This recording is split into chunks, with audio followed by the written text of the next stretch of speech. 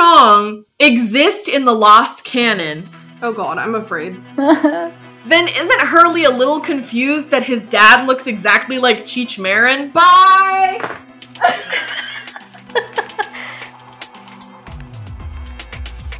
Hello and welcome to Our Lost podcast, brought to you by the Aficionados Podcast Network. My name is Robin Jeffrey. I'm a 25-year-old actor and drama instructor. I like rooting anti-heroes, feminist agendas, and I have way too much knowledge regarding details that no one else remembers.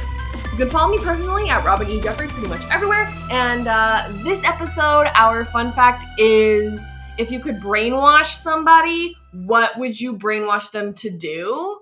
And my pageant answer is, I would brainwash everyone to not be like hateful and intolerant and homophobic, etc. And also world peace. I love that. And what's your non-pageant answer? Here's the thing. On any other podcast, I'd be like, I would brainwash everyone to watch Lost. But it feels a little bit redundant on this one. Yeah, bit preachy, Yeah, so I thought of a different. What is it? No, that's it. My pageant answer was my... Oh, I see. I was gonna say maybe Riverdale. Oh, yeah. Yeah. Anyway, my name is Brittany Ray. I'm a 31-year-old journalist from beautiful post-apocalyptic Vancouver, BC. I like badass moms and long naps. I'm on Twitter at Britannia, where I can be found attempting to be interesting and talking about my cat. And my answer is absolutely to preach the gospel of the good Lord Guy Fieri. So, thank you. Welcome to Flavortown. Population, the entire world. Yeah, we should all be in Flavortown. That's how we achieve world peace. Great. So basically our answers were the same. That's so true. I love that for us. And this episode, our guest is Maria! Hi! Tell us a little about you. We've had you on previously in season 2, and but if people don't remember you, who are you? Okay, so I'm Maria. I'm from Puerto Rico. I am 23. I was going to say I'm a student, but I'm not. I graduated this year, thank God.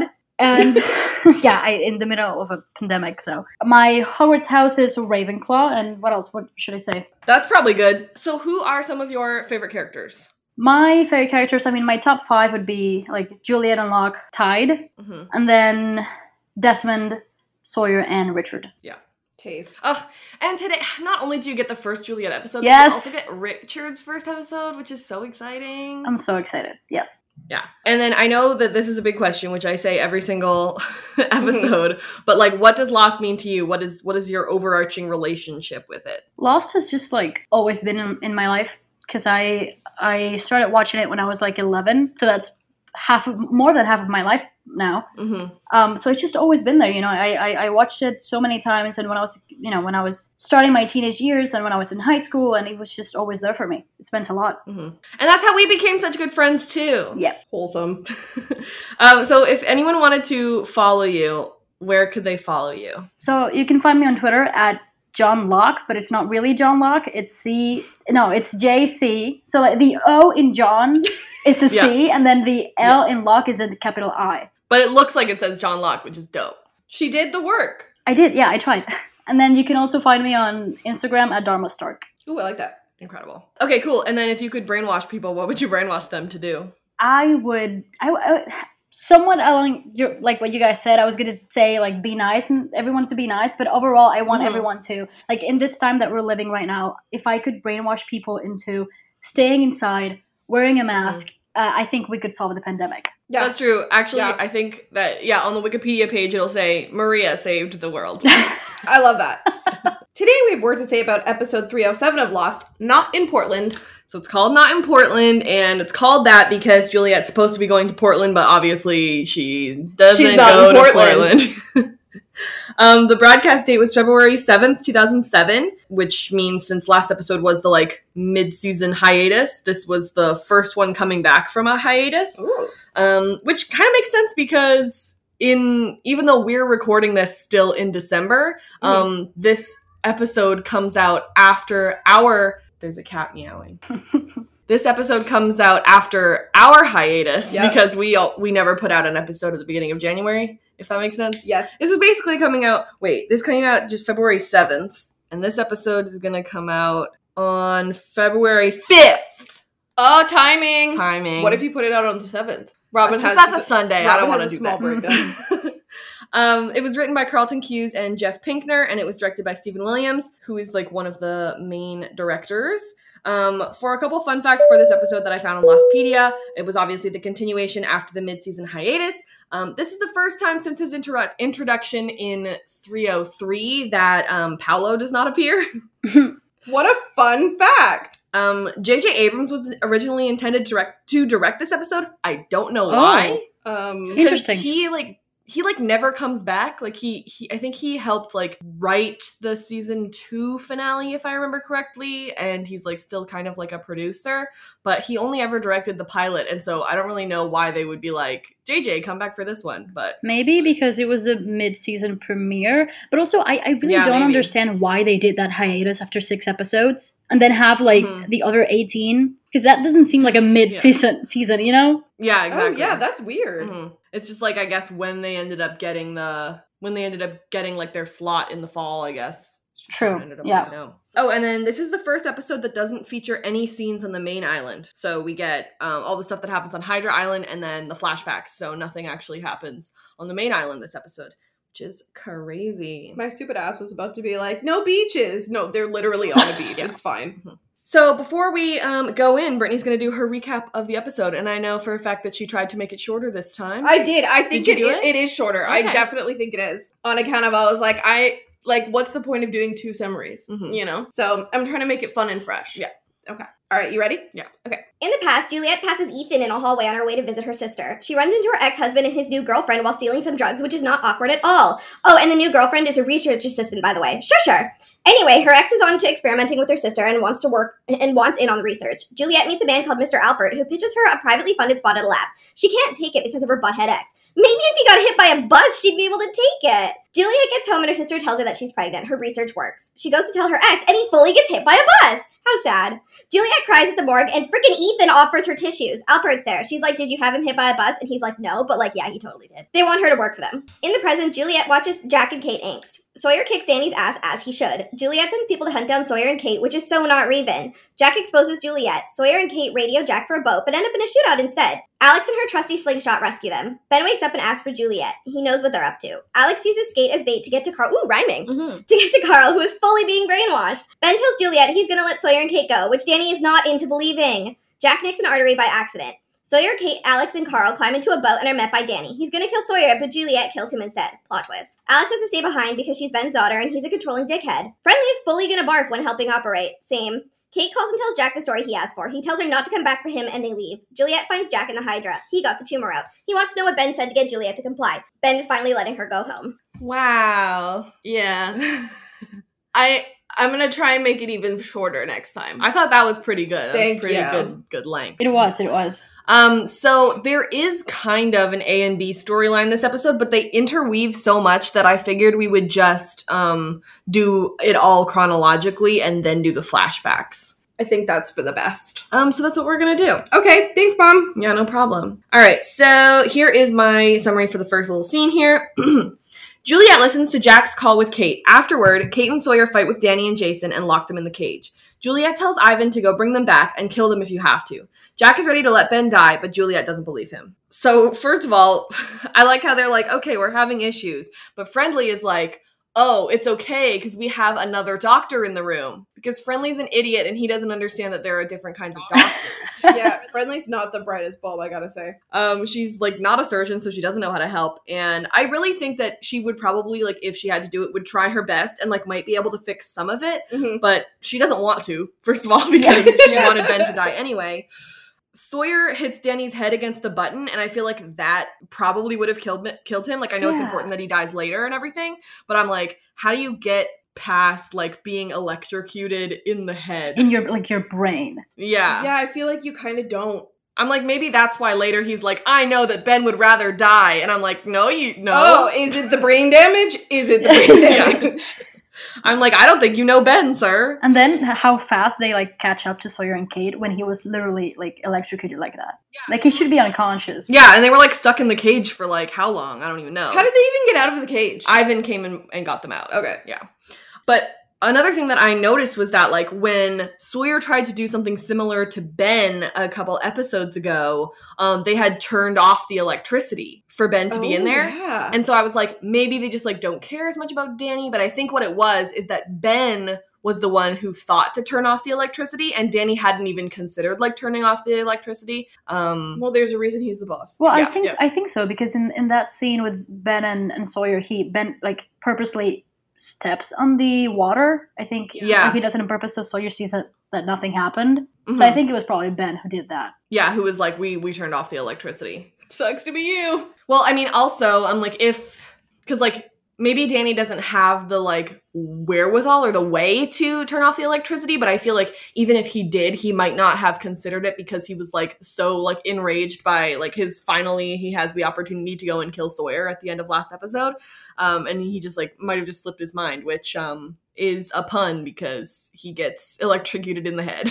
The man needs to calm down. He's so angry all the time. Yeah. I would, like, worry about his, like, long-term effects at that if he didn't just immediately die this episode. 100%. So Kate and Sawyer lock them into the cage, and there was a thing on Lost P about this. It said, as Kate and Sawyer leave the cages, Kate locks the cage. However, it was shown in the previous episode that Kate broke the lock to get into Sawyer's cage. Oh. So now the lock is just fixed. Well, what if they just replaced it? Continuity. Because Ben knew that like, she was out. Yeah, but they didn't have time because they were like doing the do in the cage, and then after that they, like, were cuddling afterwards, and then Danny immediately came in. So there wasn't Oh, you got me there? There wasn't, like, a day in between or anything. I tried.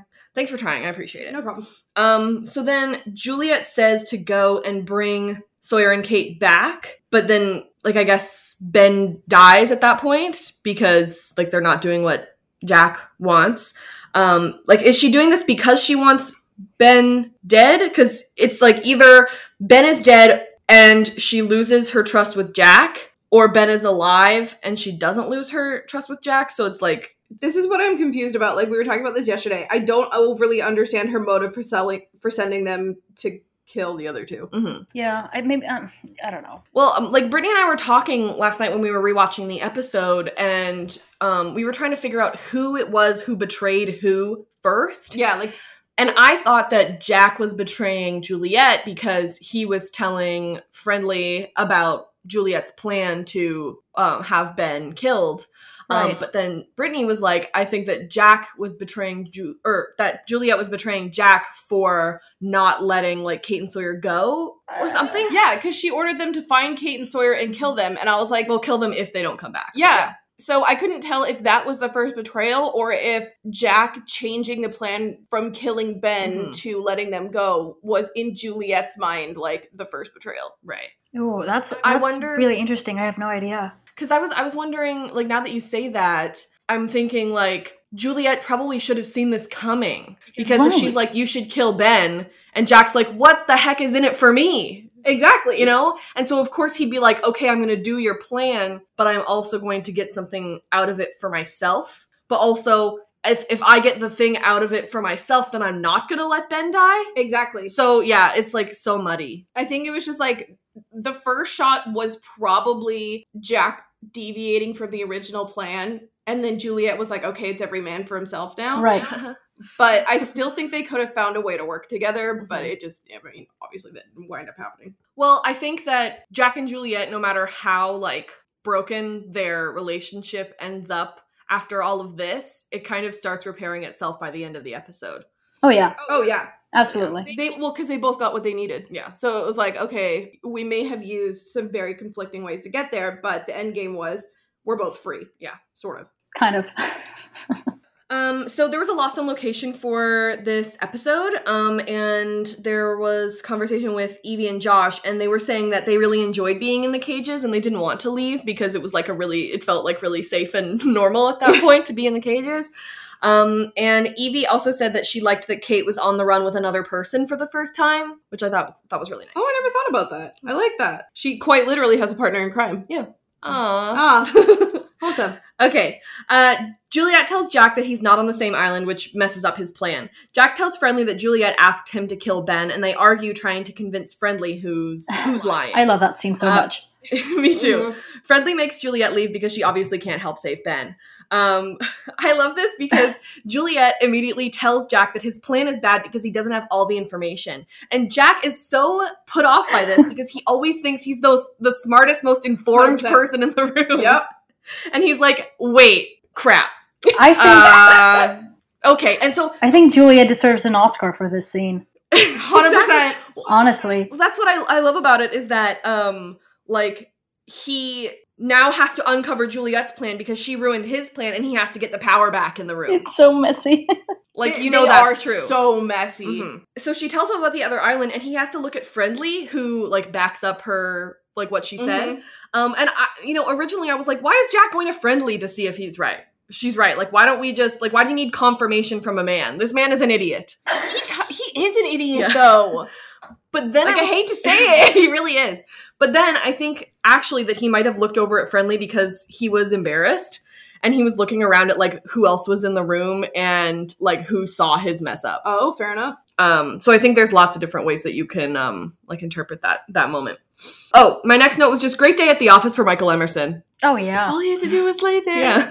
On the Lost in Location, Liz was saying how she and Matt really like to know the names of the equipment and the body parts and how much blood, etc. And so I like that because it makes sense that they were cast as doctors, you know? What a bunch of dorks. They're so strange. Why? Like, she's like, I just like to learn all the things that I'm talking about. And I'm like, that's great, but all you really need to know is the stuff in the script. Right. She likes to learn. I love I her. respect that. Yeah, so they're both trying to convince Tom, and he makes Juliet leave.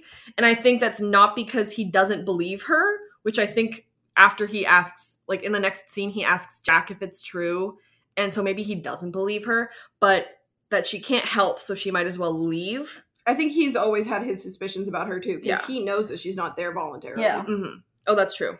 But she truly believes that Jack would never let someone just die when he could have saved them. That's fair. Like when I watching this episode, I kept thinking the same thing. Like he's a doctor. He's not just gonna kill someone. And I really loved every time she said that because he'd be like, "You're not going to do it," and he'd be like, Bet. "Can you don't tell everybody that." Just shut up. He's like, "You think this is a bluff? It's definitely a bluff. But can you just do what I want, please?" But, like, Thank shut you. up about it, Yeah. you know? In the Lost in Location, Carlton said that Jack sacrificed his own freedom to save Kate and Sawyer. But I don't know if that's true because he's using this to get off the island. Mm-hmm. So I'm like, he's not sacrificing his own freedom. Like, yes, he's still he's still a prisoner of the others, but he's getting off the island, presumably. That was like the deal that, Right. So they're both getting freedom here because he's saving Ben. Oh, yeah. Okay, So fair point. I was like, I don't know about that, Carlton. I mean, you're the boss, but I don't know, buddy. Did we learn that this episode or later on that he like makes a deal with Ben to like leave? Last episode in the security right. room when Ben like walked in, Jack was like, I need to get off this island. And he's like, I need your word that you'll get me off this island. And Ben was like, sure. So. Right. Okay. Ivan opens the cage to set Jason and Danny free. Sawyer and Kate run to the beach, but they don't have a boat. They're found by Danny and have to run. They're saved by Alex, who hides them in a hole, and then they lose Danny and company, which is great. When did Alex have time to build a secret hideout hole? Girl, 16 years. Can you? She hasn't been on that island for 16 years, has she? Yeah. Well, she's 16. Well, we don't know at this time where the others live. Well, we've seen the little town, but we don't necessarily know which island that little town is on. Okay. I just imagine like 5-year-old Alex digging. Yeah. How early in her life did she realize that what her father and what her peers were doing was wrong and not what she actually wanted to do? Fair enough. It's interesting to me that she grew up, because we do know that Alex is Danielle's daughter, but we also know that she's being called Ben's daughter, and we know also that can't necessarily be true. Like, there's a lot of information that we can gather just from them being like, she's Ben's daughter, because we know for a fact that she's Danielle's daughter, and we know that Ben is not her father because, not Montand, but Robert. Robert was her father, and so therefore you can kind of make the leap that when she was taken from Danielle, she was raised by Ben. Exactly. Yeah, because I mean, unless you start thinking that maybe Ben and Danielle had something, but that's just like a reach. Yeah, it just does not make sense. And also, ew. I'd rather just not think about it. Thank you. Right. Exactly. But so then you're like, I think that then becomes a question of nature versus nurture then, you know? Because if you're being brought up by someone who thinks all the things that the others do are okay, then why isn't she now with that mindset? You know what I mean? Like what made her not be like them? Is it people like, I mean, Juliet only came into her life when she was 13. Right. That's early enough, I think. So, like... Plus stories. Like, Juliet also, like, brings a lot of, like, different stories. Like, I don't know. I feel like Alex is someone who would really, like, take to reading. Yeah. Sure, yeah. So it's like, if you're reading stories about, like, morality and then seeing immorality around you, it's not that hard to make a leap of saying, oh, this is wrong. Yeah, and also the way they treat Carl. You know, she knows that Carl is in danger. Exactly, yeah. Oh, I have so many Carl thoughts. I'm so excited.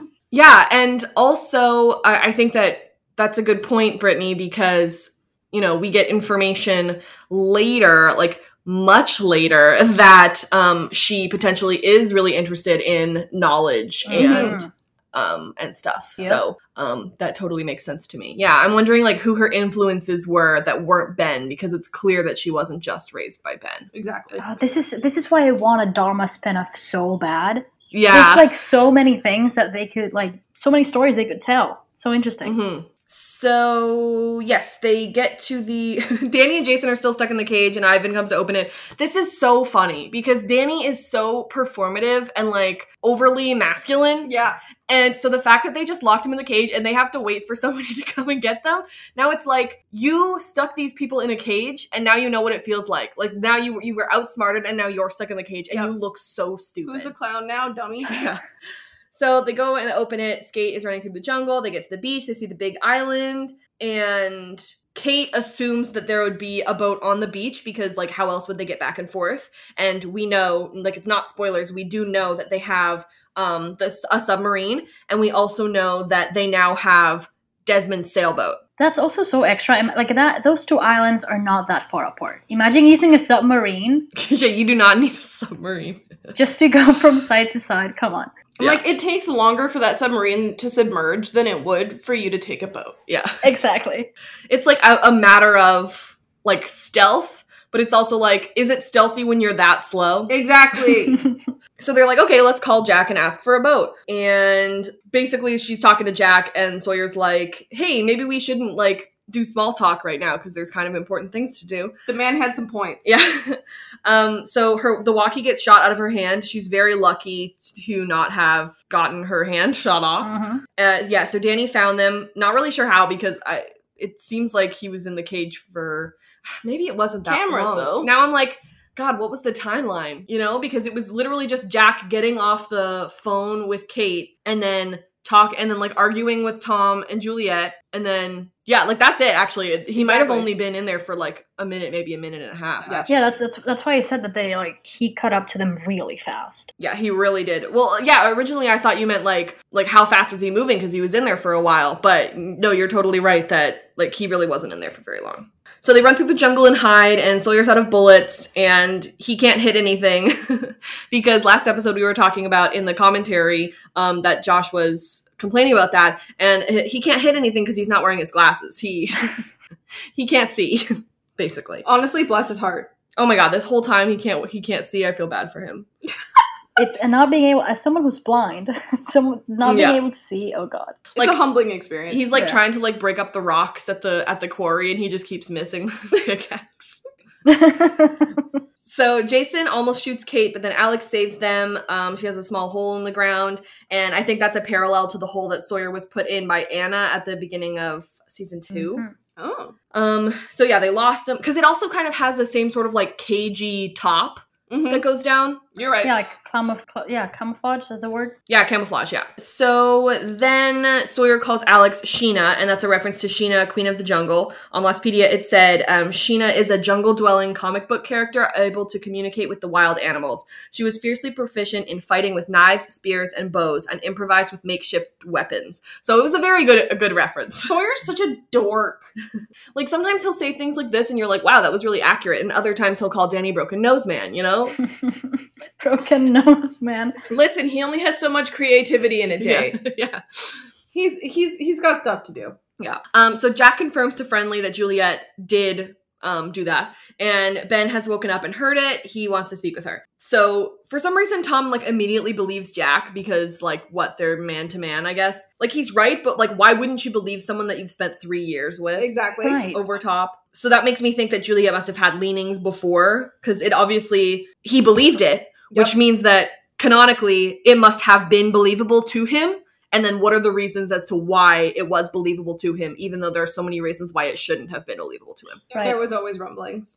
And I think that it seems like probably people are aware that Juliet is being kept there against her will. Yep. Perhaps when she like first arrived, she had said like, oh, I'm only here for 6 months or whatever. Yeah. You know, like when exactly did she figure out that she was going to be here for longer than 6 months? Oh God, this makes me sad. I don't want to talk about it. Yeah. I know, it's so sad. So Ben woke up and he knows about Juliet now and he wants to talk to her, basically. When that scene, I think I remember whenever it was that I first watched it, that scared me when he said that. When he's like, "Bring me Juliet" or something like that, because I was like, "Oh no, what? Like she's in trouble. What is she gonna do?" You know? I love that because you know that signifies how powerful and terrifying Ben is. Yes. Because he's physically incapacitated. Mhm. He can't physically do anything to her, but we're still so scared for her, even though all he can do is use his words. Literally, yeah. It's so cool. So Juliet paces outside and Friendly comes to get her because she knows that she's in trouble. So she's just like, uh-oh, pacing outside because, yeah, it's not going to be good. Ben woke up because Jack doesn't know how to do anesthesia, which honestly is just as good of a, like, excuse as I could have thought of. You're like, oh, so sorry. Like, And it makes sense too. I think it makes sense. I don't know. Like I definitely think it does. yeah, as someone who watches Grey's Anatomy, I know that half of these doctors wouldn't know how to deal with anesthesia. Well, also, like, earlier just this episode, they were talking about how Juliet can't fix Ben because she's not that kind of doctor. Exactly. So it totally makes sense that that Jack, who isn't that kind of doctor, would just be kind of guessing. Mm-hmm. Anesthesia is a very specific and, like, high-stakes job. It is. Yeah. And it's, like, it's kind of funny because you don't want to think of, like, Jack messing up anything, especially, like, medical related, but, like, it's totally fair that he wouldn't really know how to do it. And later, he feels bad about it. Like, he's like, are you in pain? Like, I can probably do something about that if you want, but, like, sorry, I messed up. You know, he feels bad. And I also think that's a testament to Juliet saying that, like, he would never actually let anybody die, because I think that it was different for Jack when Ben was unconscious on the table. Like, he could already probably think of him as dead if he wanted to. Yeah. But now that Ben is up and talking to him, he's like, uh-oh, she's right. Like, there's no way I could just let this man die now that he's, like, conscious.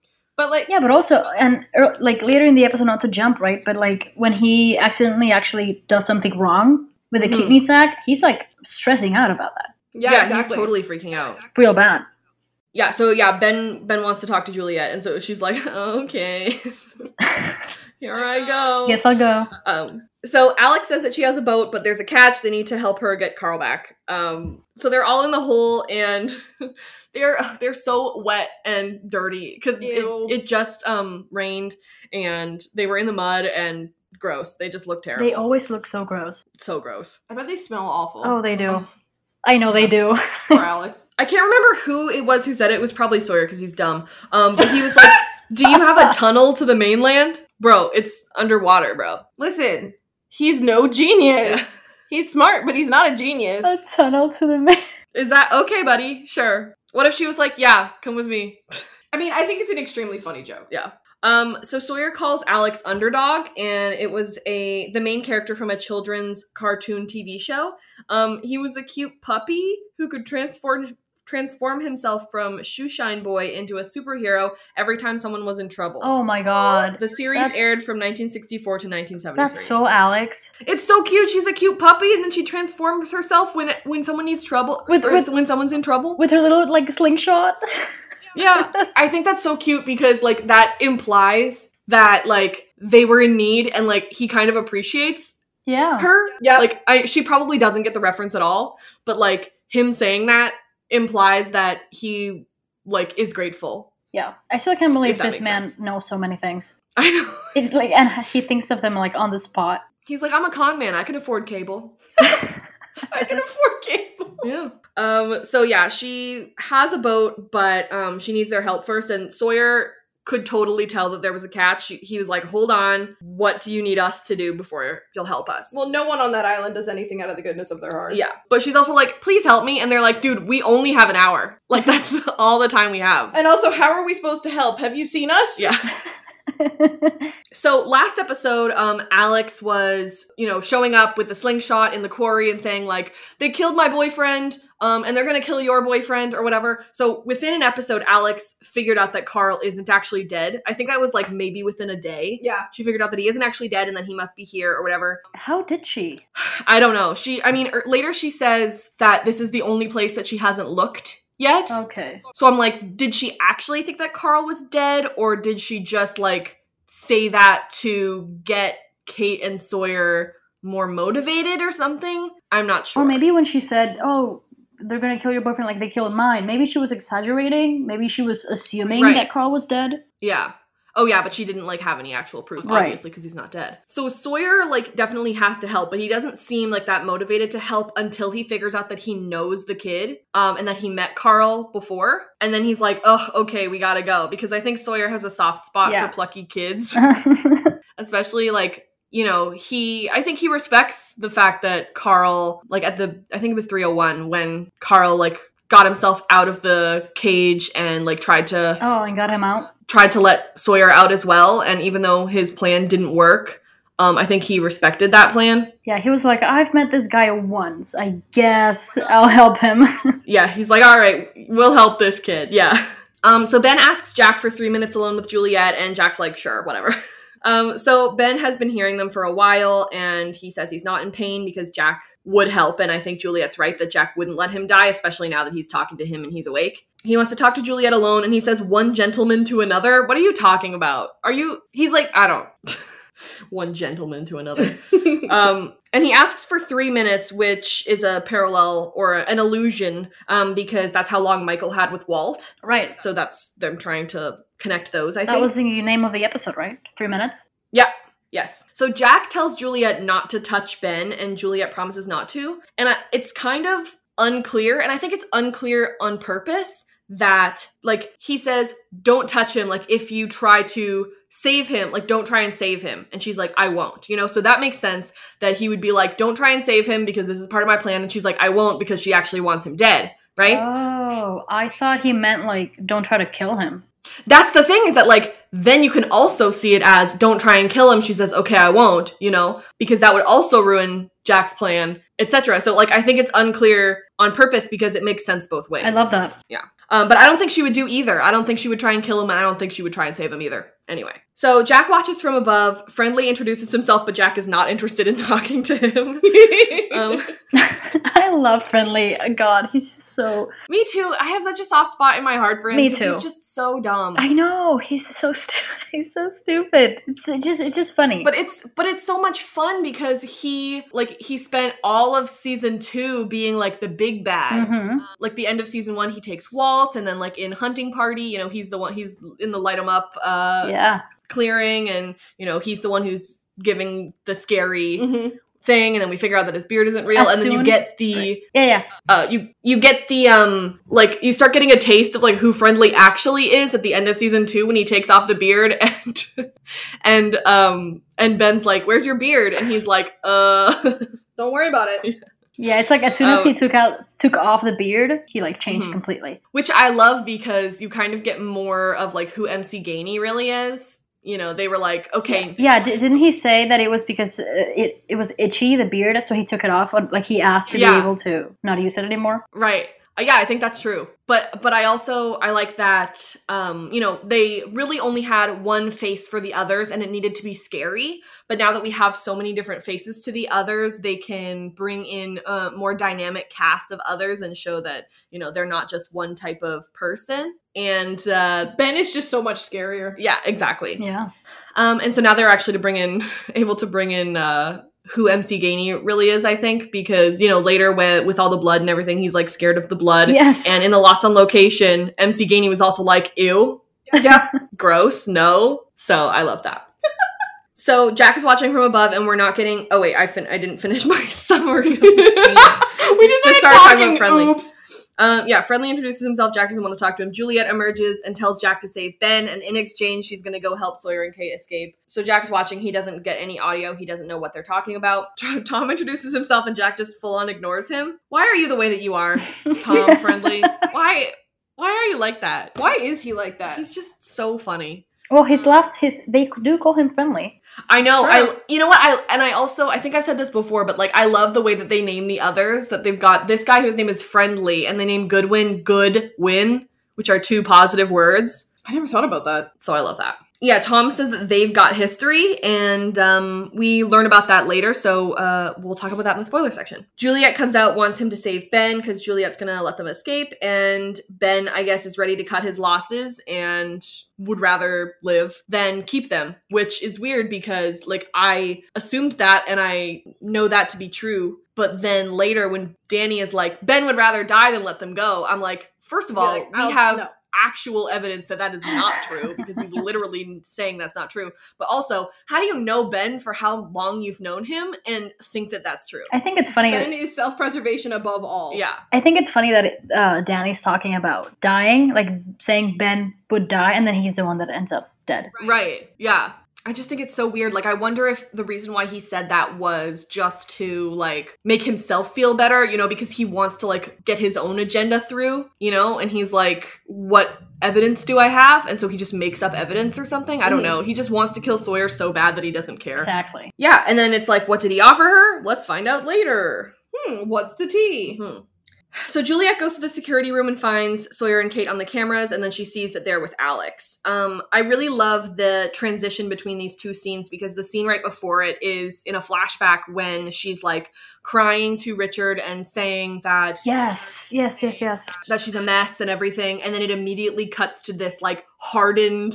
It's so good. Yes, it's so badass the way she's like walking. Exactly. Like, the island has clearly hardened her, for sure. I think it was really important in this episode to show who she used to be, how she used to be, and then who she had to become. And I think they did that perfectly. I definitely agree. I think that this episode really makes her so much more relatable. Yes. And, you know, she was already, like, really nice and compelling before, but now... But she wasn't overly likable yet. Like, she was likable in a way where you're like, I don't know what your motivations are, but now you're like, oh, okay, you're trapped here too. Right, and I don't know how much of what you say is manufactured by Ben. Exactly. Yep. But now, yeah, basically she's just so much, you just see more of her, and so, it's like, you just understand It's her. interesting because, you say, I agree we see more of her, but also we don't, in the sense that she is, like, who she is on the island right now, she's not open. She's not, like, we really cannot really read her. And I think she, she had to become this way, but we compare, I like comparing, like, her relationship with Ben to her relationship with Edmund and how she acted around him, how nervous she would be. I mean, we're going to talk about that in the flashback scenes, but, like, she was always very nervous around Edmund and very, like, feeling like threatened, maybe, or scared around him. And I think she feels like weirdly tentative. Right. And I think she feels like that, maybe like a bit around Ben, but she doesn't really show it. Right. I like that point that, like, we see more of who she was, but we still don't know that much about who she is because she's so different. Exactly. So she sees them on the camera and she sees that they are with Alex, which is upsetting to her because not only is it going to be harder to get them because they're with somebody who knows this island better, but she also has to stop Alex from going. I don't think that was necessarily part of her talk with Ben, but she knows, like, Ben well enough to know that he wouldn't want Alex going, and she doesn't want anything to jeopardize what Ben promised her. Yeah, exactly. And she's like, we can see that she's upset about the fact that Alex is there too. It's just like, oh shit, oh hell, you know? Yeah. So they get to the building that Carl is in and they see the guard reading a book. Kate has an idea on how to get past him. So this is Aldo, and he is played by one of the actors from It's Always Sunny in Philadelphia, which I always thought was such a strange cameo to make. But we looked it up, and it turned out that It's Always Sunny was only on for a year before he shot this. So in reality, it's not really a cameo. It's just a role that he got. It's a job, yeah. Which is really cool. I didn't even know that that show was, like, that old. I've never seen I know. it, so I had no idea. Like, neither have I. And Isn't it still on? yeah, they like rebooted it, I think. Yeah. Oh, wow. That's so funny. But what's interesting is that, and I don't think it's a spoiler to say that Aldo doesn't die this episode, and so Aldo does come back later. And that's a cameo. Yeah. Because Oh, yeah. Oh, my God. I just remembered the scene. Yeah. Because at that point, he's a more like He's quite prolific, famous. he's a more prolific like comedy actor, and so that's the cameo.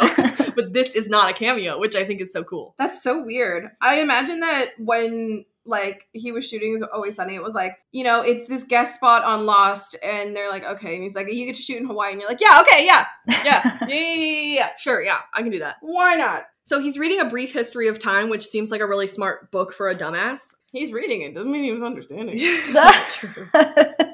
Alex says that she doesn't know for sure where Carl is, but this is the only place that she hasn't looked. And it's interesting because she doesn't even consider that he might be on the main island.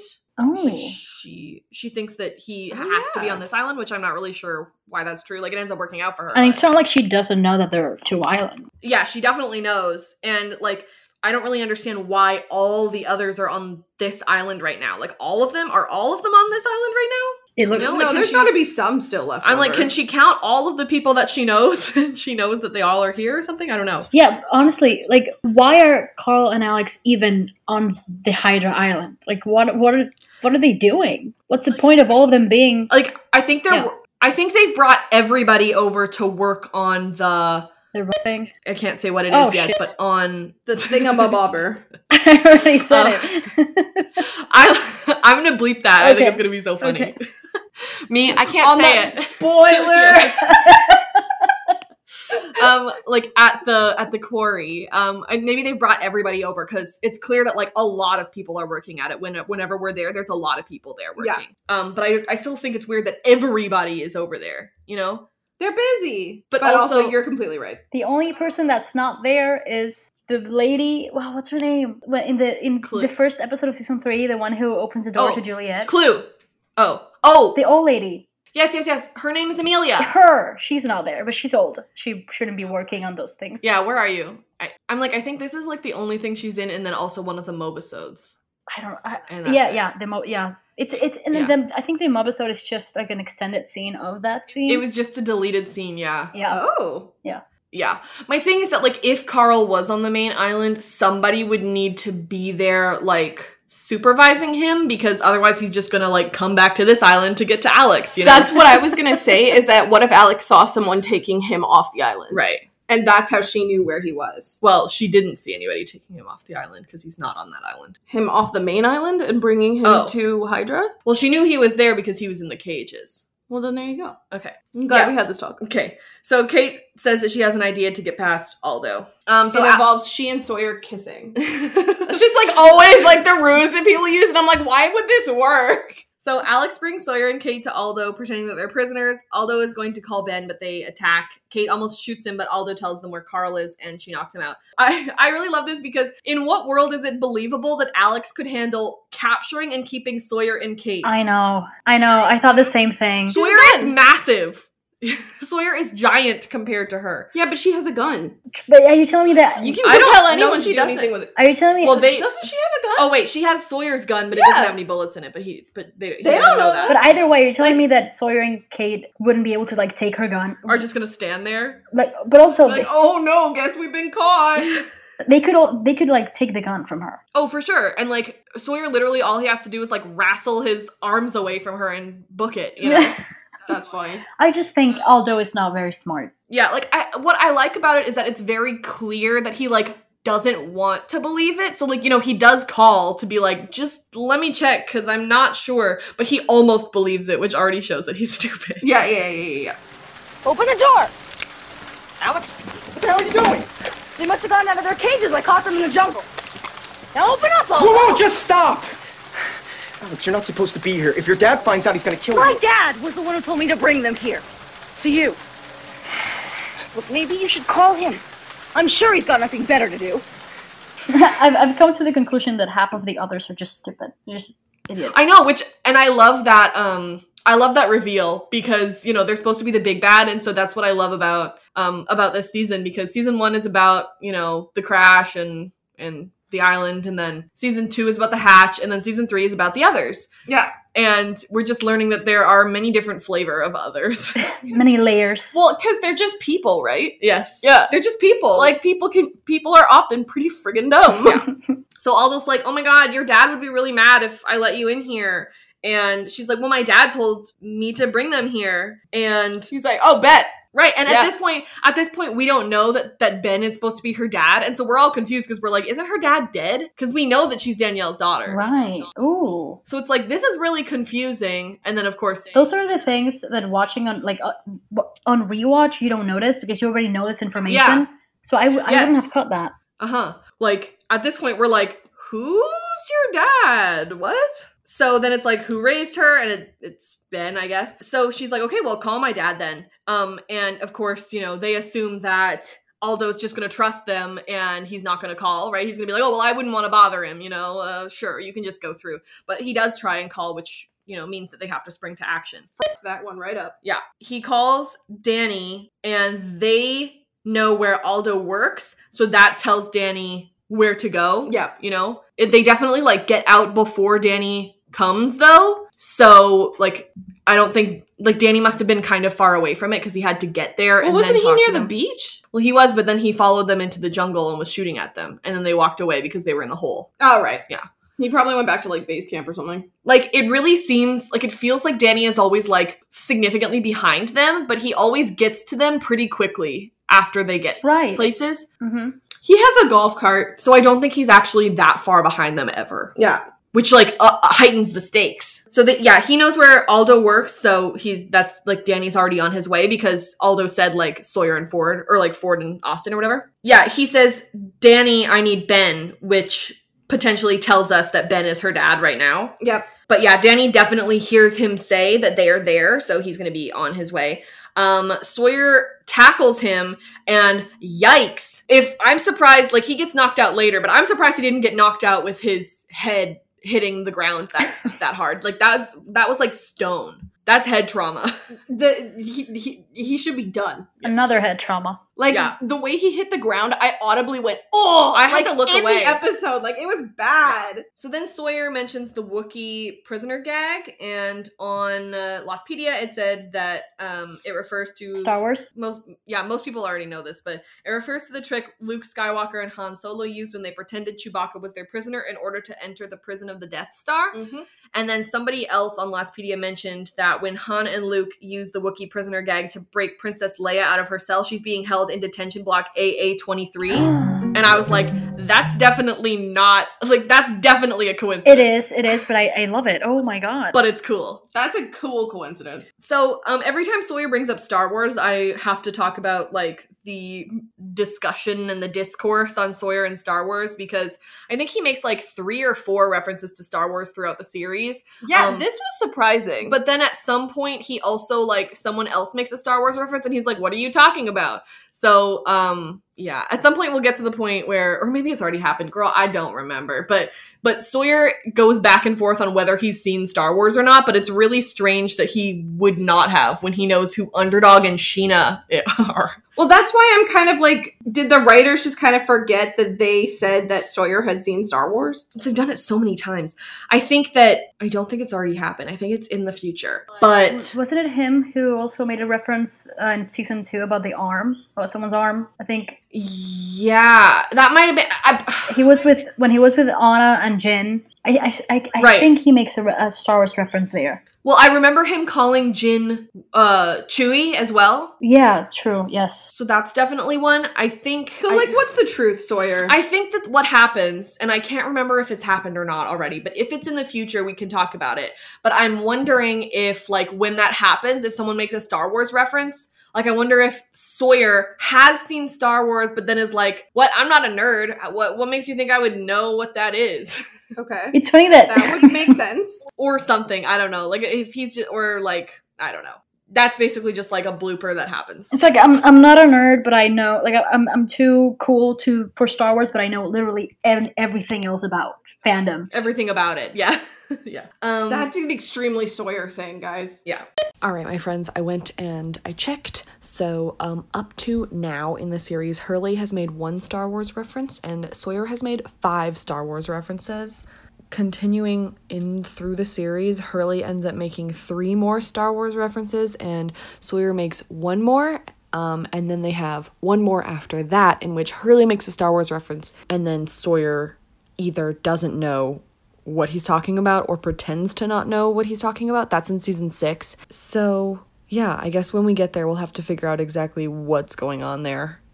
Because, that's like almost 10 Star Wars references that Sawyer has made, and it's confusing that he wouldn't know what it is. That's a little bit too much of a mistake for it to have not been purposeful.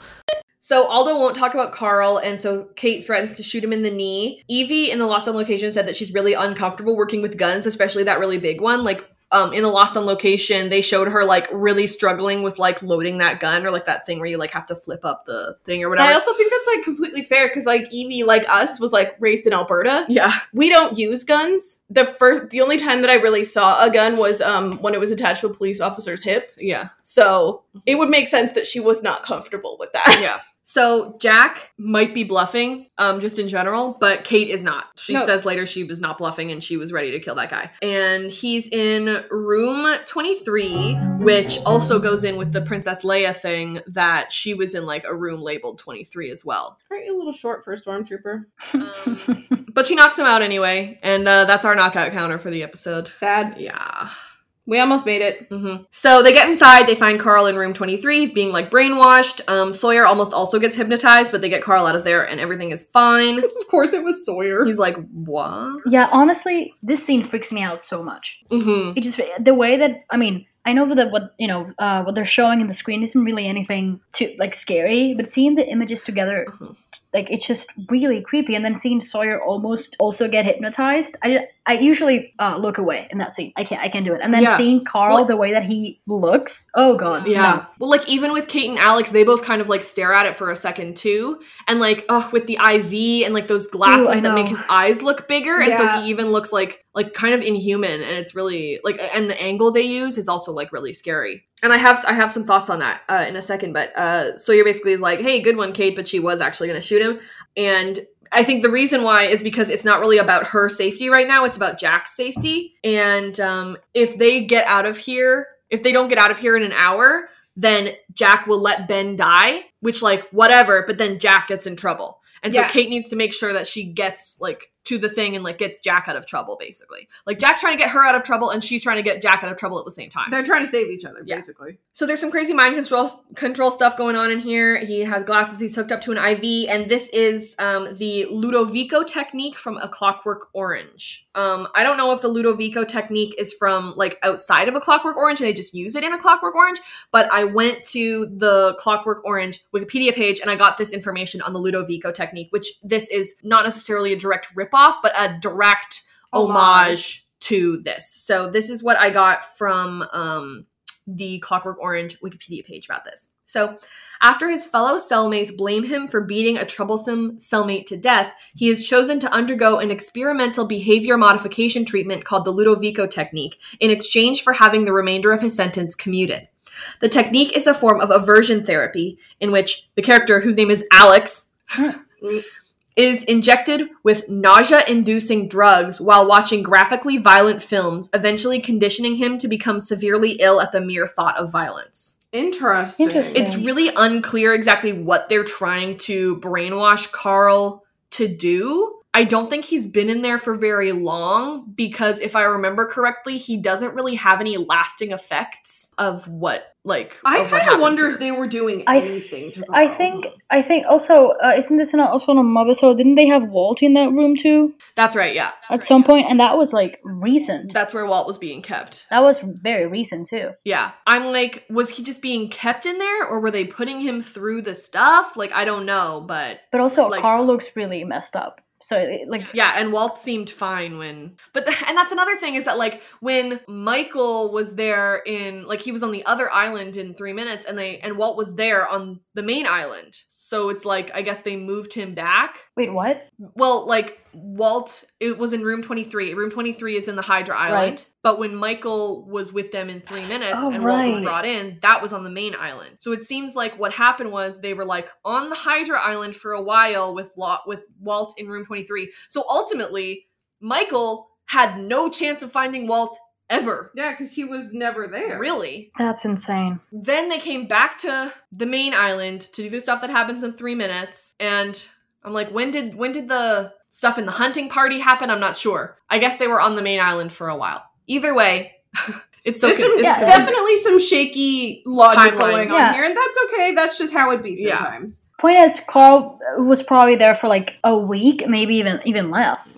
Yeah, I think it was like maybe 3 days that he was in there. Yeah. But like, okay, so I think maybe when Walt was in room 23, then there was like maybe 2 people there, because we have a lot of the others are accounted for on the main island for a lot of the time during season 2. So sure, we'll just let them be there. Then they bring Walt back over to the main island to talk with Michael in 3 minutes. I assume they keep him there until we go to the pier, and then they let Walt go, and then they take everybody back to Hydra Island after they grab everybody on the pier, and then that's where everybody is for like until now, I guess. Sure. Yeah, that makes sense. So back in room 23, we get some backward speech, and it says, "Only fools are enslaved by time and space." What? Okay. Okay, Doctor Who. What? Let's Doctor go. Who. That's so strange. Like, why that quote? Why would they pick that? Well, that's also like it's backwards, right? So you're like, okay, so that's definitely like a specific Easter egg. Mm-hmm. So my next question was like, why would Ben call for Carl to be here, and like, what is the accomplishment here? Like, what are they trying to brainwash him to do? In A Clockwork Orange, this guy is violent, and so they're trying to brainwash him to feel ill when he thinks about like doing violence, or like in the face of violence and everything, because they like give him nausea-inducing drugs. Mhm. So when he sees violence, he feels ill. So that's basically what they're doing there. But I don't know what they're trying to get Carl's mind to do, because I don't think he has any lasting effects on this. You know? I do wonder if they were trying to dissuade him from being with Alice. That's what I was gonna say. Because it's not like it's not like he is anything wrong with him that we know of. Right. Yeah. Well, I wonder, I mean, we see those pictures of like those female dolls. Oh yeah. So maybe maybe you're right. Maybe it is about women. I like my actual for real theory is that they were just putting him in there to screw with him. Right. Like and just to torture him with like no really underlying like agenda. Right. But That's so messed up. Or maybe just like Ben being like, yeah, put him in there because like that's what happens when you disobey me or whatever. And it's Exactly. just unpleasant. that's what I'm saying. And he knows I'm in here because I disobeyed Ben, I guess. Yeah. So among the messages shown in room 23, we can read, "We are the causes of our own suffering," and "God loves you as he loved Jacob." And those things seem like counterintuitive. Yeah. But we get a little bit more Jacob content. We heard Jacob's name for the first time last episode, and this is like, again, we are hearing about Jacob, so we know that he is important. Another thing on Lostpedia, basically there's so much stuff about the stuff that happens in this episode on Room 23 on the Lostpedia page, so I recommend you check it out, but here's some more things that I picked out. One of the video clips in Room 23 showed a slide with the words, "God loves you just as he loved Jacob." When those frames are on the screen, the background shows a staircase which may refer to the biblical story of Jacob's stairway to heaven. A Room 23 video frame has the phrase, "Plant a good seed and you will joyfully gather fruit," which is from the Buddhist text Dhammapala, which obviously sounds like Dharma. And other sayings also appear to resemble Buddhist precepts such as the Four Noble Truths. So, All right. yeah, there's more like Bible Jacob stuff in the flashbacks, if you can believe it. So we can talk about that then. I wonder who came up with all of this. Like, you know, the research they had to do just to Yeah. see what to put in this little, like, PowerPoint thing. I don't know. It just like Sometimes- takes so much time. Right. Well, sometimes it's so detailed that I'm like, they have to have passed this off to somebody. You know what I mean? Mm-hmm. Like Damon I must think have been that's like, this fair. one's your job. Yeah. You put in as many Easter eggs as you can, you know? And it's like one person's job to do this entire thing. I you know? think that's probably true. Yeah. I love that. Which is kind of cool because like I don't know if a lot of other shows would go to that like length these days. Yeah. They don't. Because they just have to make TV so fast. Network TV. Yeah. Cable TV, they take their time. Yeah. Yeah. They're like, you know what? You'll get it when you'll get it, but when you get it, it'll be good. Yeah. And I'm like, you know what? Then I'll wait. Yeah. So Sawyer gets mesmerized for a second. They get everybody out. In the Lost on Location, Evie said that they all wanted the music to be louder when they were shooting, but it like, because they wanted to like feel how it was supposed to feel and everything. Like, feel freaked out. But she said it felt more like a disco because it was just like music on a boombox and like lights or whatever. But I'm also like, they needed your dialogue, so you can't be that mad. Oh, yeah. So then they're like, okay, well, is he okay? And Sawyer's like, okay, I don't care if he's okay. Where's the boat? Like, there's places we need to. He's like, listen, I've done my good guy duty. Yeah. That I'm at my limit for today. Call me tomorrow. Yeah, exactly. So after they've left, Danny finds Aldo and wakes him up. Juliet shows up, tells and says to let them go because Ben said so, and Danny doesn't care, and so just keeps going. So Danny slaps Aldo awake like a slapstick movie. Like he's extremely funny. His face is in the middle, and he just like puts his hand on either side, like slap, slap, slap, slap, which I thought was ridiculous. Juliet shows up and tells Danny, who just is not into this. He's like, I keep getting messed around, and I just want to kill Sawyer. Is that too much to ask? Yes. Danny doesn't believe that Ben even woke up. Like, he thinks that Juliet is trying to trick him, which is another reason why, you know, it makes sense that Friendly and some of the others would believe that Juliet would go against Ben like that. Yeah, like, a lot of people clearly had their doubts about Juliet. Yeah. Mm-hmm. And I wonder why. I mean, like, what has she done already that everyone's like, Yeah. Like, I just wonder how much everyone knows about her personal business, you know? Like, does everyone know that she's being kept here and that she was supposed to be here or be gone in 6 months? And, like, how much does everyone know? Yeah. I don't know. I'm guessing that everyone knows how obsessed Ben is with her. Right. That too. Well, we don't know that yet. My bad. We'll talk more about, like, Ben and Juliet's history in the spoiler section. Okay. Yeah. No, but you're right that there's, like, you know, Friendly says there's history, and so you have to be like, well, I don't think they were lovers, so what? There must have been something going on. God, no. Exactly. So Danny thinks that Ben would rather die than let them go, and I don't think that Danny, like I said before, either Danny does not know Ben as well as he thinks he does, or Danny is just saying things to further his agenda. Danny has brain damage. Yeah. Oh, it's true.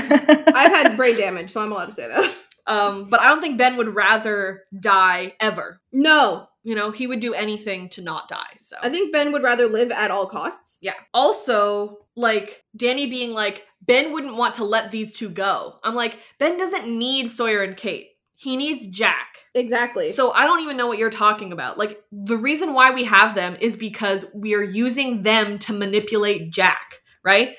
Jack has already been manipulated. He's in surgery and everything. We don't need these two anymore, which makes me think, again, that Danny's just saying stuff.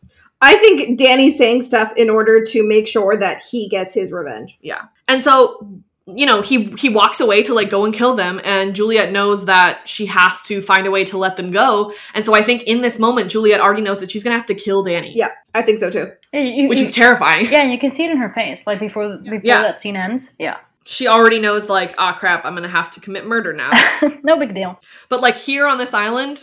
Whatever. It's like, who's gonna get mad at me? What fucking else is new? And Colleen is dead, so who's gonna be mad? Who? Well, I'm not gonna say spoilers. Never mind. True. So Jack gets back to operating, but Friendly is the only one available to help. He's not good with blood, so he's not the best assistant. Jack accidentally nicks an artery and needs Friendly's help. So yeah, both Ivan and Juliet left, so Jack is the only medical personnel here. I don't know what Ivan's, like, specialties are, because we don't get a lot about him, but he is the one who's in there with them. Like, Jack, Julia, and Ivan are the three people who are in there, so obviously Ivan has something. Probably something very basic. Yeah. Ivan's a vet. I wonder if Ivan was in there, like, in maternity leave when we saw Claire inside the staff with Ethan. I wonder if Ivan was one of the doctors in there. I wonder. Maybe. So Friendly has to be here because he's literally the only one available, and he doesn't like blood, and he has to help, which is a parallel to Hurley in, like, I think it was, like... 103? Yeah. 102. It was, like, pilot part 2. Mm-hmm. Yeah. So that parallels Hurley, and Jack's like, oh, you don't like blood? Here. And he shows him, like, the tissue, and he just flaps it around like a fish, which... He's such a dick. He's such an asshole. But I also, like, I just love it so much because, like... No, I love it. I like it. It shows... Yeah, it shows how, like, nonchalant Jack is with this, you know? Like, he's such a... Not a professional, obviously, because this is not professional behavior, but, like, he's done this so many times that, like, this just doesn't bother him at all. It also kind of, I really love Sassy Jack. Like, he's just so likable when he's, like, sort of at the end of his rope and just dealing with all of this shit. Yeah. I've said it every episode this season, I think, but, like, when Jack is being mean to Locke, I'm like, Jack, shut up, I hate you. But when Jack is being mean to Ben, I'm like, serves you right! Go off, queen! Exactly.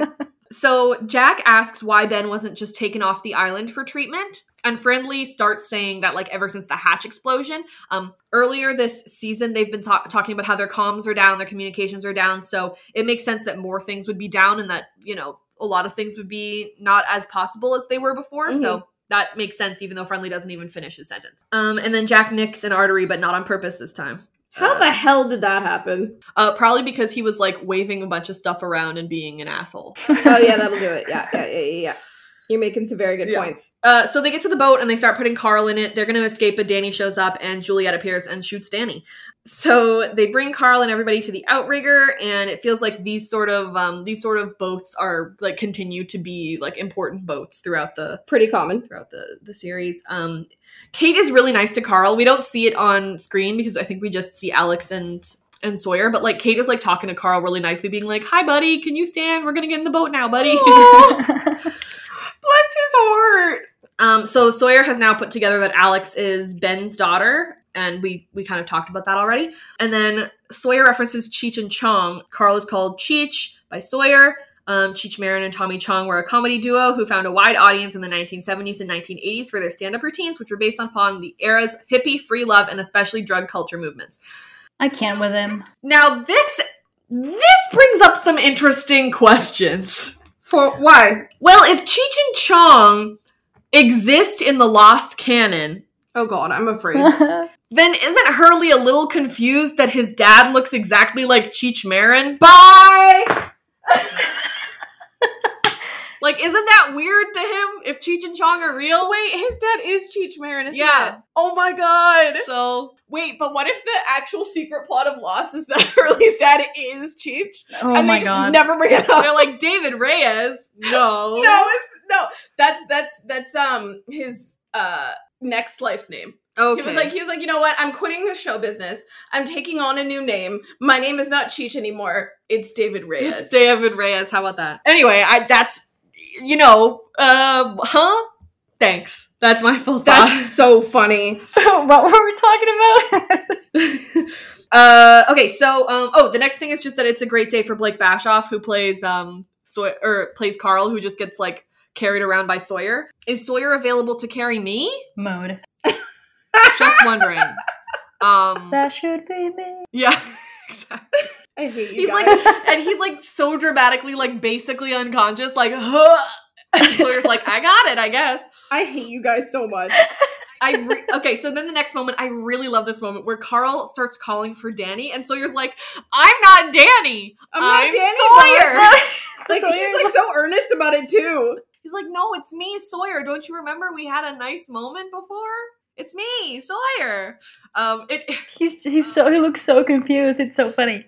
I know that, like, this isn't like a direct parallel or anything, but it kind of reminds me at the end of, I think it was what Kate did, where what Kate did, where Michael, like, is on the computer and it's like, who is this? And he's like, oh, I know the answer to this one. It's Michael. Oh my god. So I think it's so funny that he's like, no, I'm not Danny, I'm Sawyer. I don't even look like Danny. How dare you? We don't even look alike. Like, that's what he's offended at. Yeah. But he's like, no, Danny's behind you. And so Danny's gonna kill Sawyer, but Juliet shows up and it's like, what? You wanted a standoff? Oh, y'all No. wanted a plot twist! Yeah. So Juliet kills Danny, and it's like, okay, well, now he's with Colleen, I guess? I love that scene so much. It's just unexpected, you know? Yeah. Oh, for sure. And it's like I really like that she doesn't really consider herself one of the others because she's so willing to just kill one of them. Mm-hmm. Right. And she doesn't even try to reason with him. Right. No. She just shows up and kills him, you know? Which I think is crazy. As she should. Yeah. Well, because I'm guessing she sees all of these people as complicit in, like, Right. her capture. Yeah. Which is another reason, like, in, I think, 301, when, like, Friendly, like, and everybody go and catch Carl, and they, like, smash Carl up against the side of the cage and, like, have him apologize to Sawyer or whatever. I was like, why is Friendly being complicit in what's happening to Carl? And, like, Aldo's being complicit in what's happening to Carl? He's 16 years old. Because Ben said so. I hate that. Yeah. And also when... They're all yes men. I think, was it last episode? I don't know. When Danny is beating up Sawyer, and Juliet is like, stop, you know, she said she has to tell him to stop. Yeah, I think it was last episode, yeah. Exactly. And he like is like, okay, if you want. Whatever. So Danny gets killed in front of Alex and Carl, and they're probably like, well, karma's a bitch, bud. Whatever. like, but it's clear like they know each other, you know, like last episode when Alex is like, where is he, Danny? Where is he? You know, she doesn't call him Pickett, she calls him Danny. Right. Yeah. You know? So it's like, I would have been interested to hear how, you know, Carl and Alex felt about, like, having seen Danny get murdered right in front of them. I always... I'm guessing since Danny is also complicit, they didn't really give a shit. Yeah. Yeah, but I also always thought, at least when watching this, that Danny was kind of Ben's right hand. Because he had so much, like, power in a way. Like, maybe, like, you know, Ben is not available, so then Danny would, like, be the second in command or whatever. Right. So that makes it seem that Alex has even more of a relationship with Danny. Yeah. So the fact that she doesn't care that he dies, it's kind of funny to me. That's even, like, more evidence as to Danny, you know, just saying things to further his agenda rather than something that he actually believes is true about Ben. Yeah. Because it's just, like, it's so far from true. So, yeah. In the Lost on Location, Stephen Williams said that Sawyer and Kate would not have been able to escape if it weren't for Alex and Juliet. And I was like, we love women. We stand women. Yep. Thank you. So true. Thanks. So true, queens. I knew you were going to say that. So, Jack is struggling and Friendly is not being helpful. That's that full scene. Yeah, Jack needs help, but Friendly's an idiot. Like, basically. I'm like, step up, Friendly, but it kind of looks like he actually is going to, though, so I'm really proud of him for, like, you know, I think that the stakes are high for Friendly as well, because, like, this is Ben, you know? I do think Friendly wanted to help. Also, like, if Danny is dead and Ben is dead, who's the next in command? It's Friendly! Friendly's like, I don't want to do that! Mr. Friendly hates blood, and in the Lost on Location, MC Gainey was like, no, I don't want to be in the room. Thank you. You can't blame him. So that kind of works out. Juliet says that everyone else can go, but Alex has to stay, or Carl will still be in danger. Alex goes to Carl, and they say that they love each other, and they'll be together again soon, and it's time to cry. I really love Carl and Alex. I remember... Maria, we were talking about this like months ago when everyone was doing like those those tier lists on Lost ships, and Alex and Carl were like way up there for me, and you were like, huh? And I was like, is this an unpopular opinion?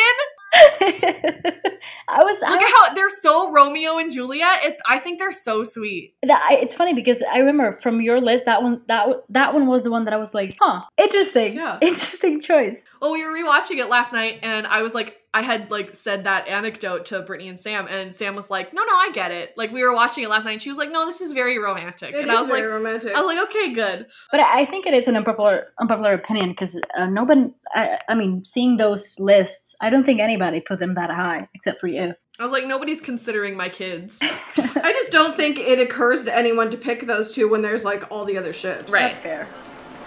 Hey, Alice. Hey, I missed you. I know. I missed you too. You have to go away now. But I'll see you real soon. I love you.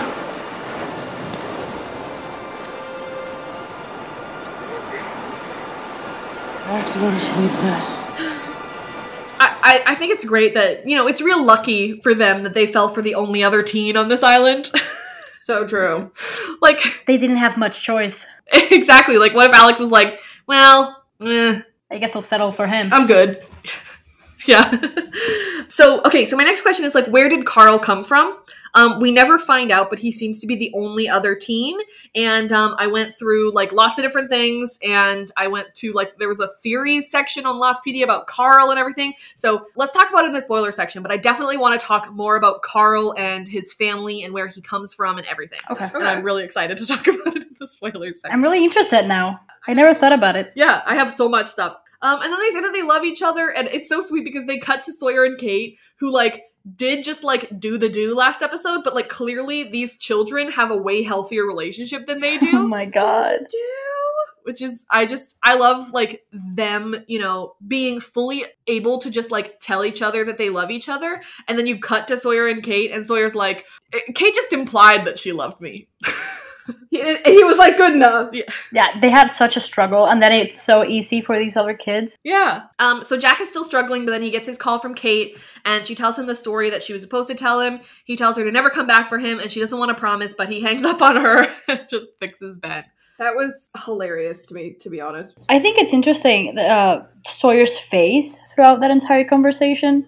Mm-hmm. I think that's when, I mean, this is me saying things, but to me it seemed like, yeah, like you said, Sawyer and Kate just had this moment, like last episode, but I feel like when he hears Kate and Jack talk and her saying the story, that it's obviously very intimate. Right, it's the first time he's hearing it, yeah. Right, and not only him, but like everyone else. Yeah. I think that he's realizing how much Jack truly means to Kate. Yeah. And, you know, like they have, obviously, Sawyer and Kate are very attracted to each other and all that. But I think he doesn't, you know, he realizes that he doesn't have their connection is not as strong as Kate and Jack's, maybe. Right, and it's it's on not a different emotional level. Exactly. Yeah, but and also, like he's not the only one who has this connection with Kate. Right. And I don't think that either of these relationships are more manufactured than the other. Like Evangeline Lilly was talking in the commentary for last episode about like how she really does love both of these men, but in different ways, you know, and it's really like it's just compelling how it's not so on the surface, you know, like they're both very, very deep, but they're so different. Mm-hmm. Yeah. And also I was thinking about Juliet also in that scene. She looks uncomfortable.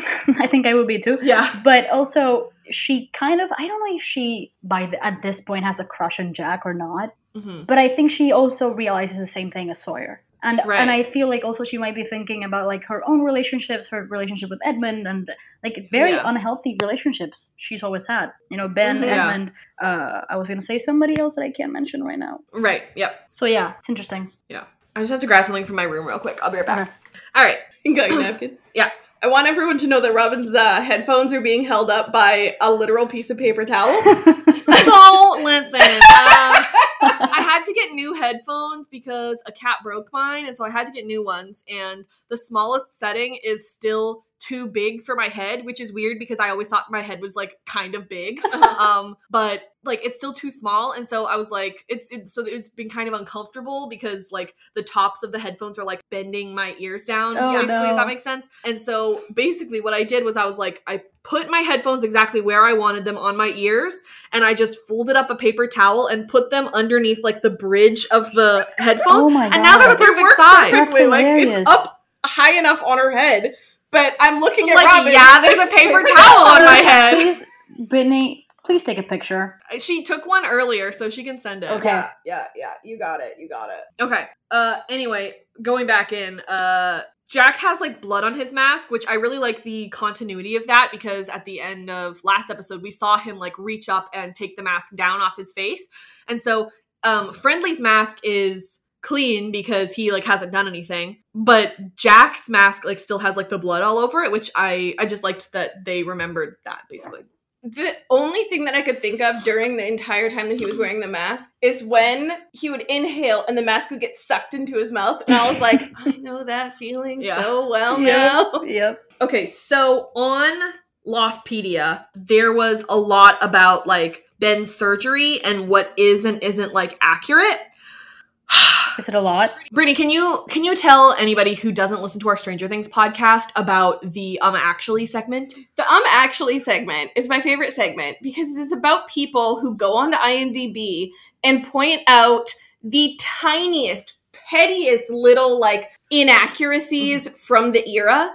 And it is the most annoying thing in the world, but it's also extremely funny, entertaining because it's like fanboys who will like go and be like, well, that's the wrong model of rifle because it came out the next year. And I'm like, shut up! They're the worst. Like you can do that on like period shows because like you know things. Like my favorite one was from the latest Stranger Things episode, so it was the season 2 finale. As we're recording, it's not out yet, but when this comes out, which is like 2 months in the future, it's definitely out. So go and check it, and you can listen to it. But my favorite one so far has been for that episode, and someone said that the sunset on like November 5th, 1984 or whatever. It was actually 2 hours earlier and not at 7 p.m. It was actually at 5 p.m. And I was like, I'm going to bully the hell out of you. I was like, is this a joke?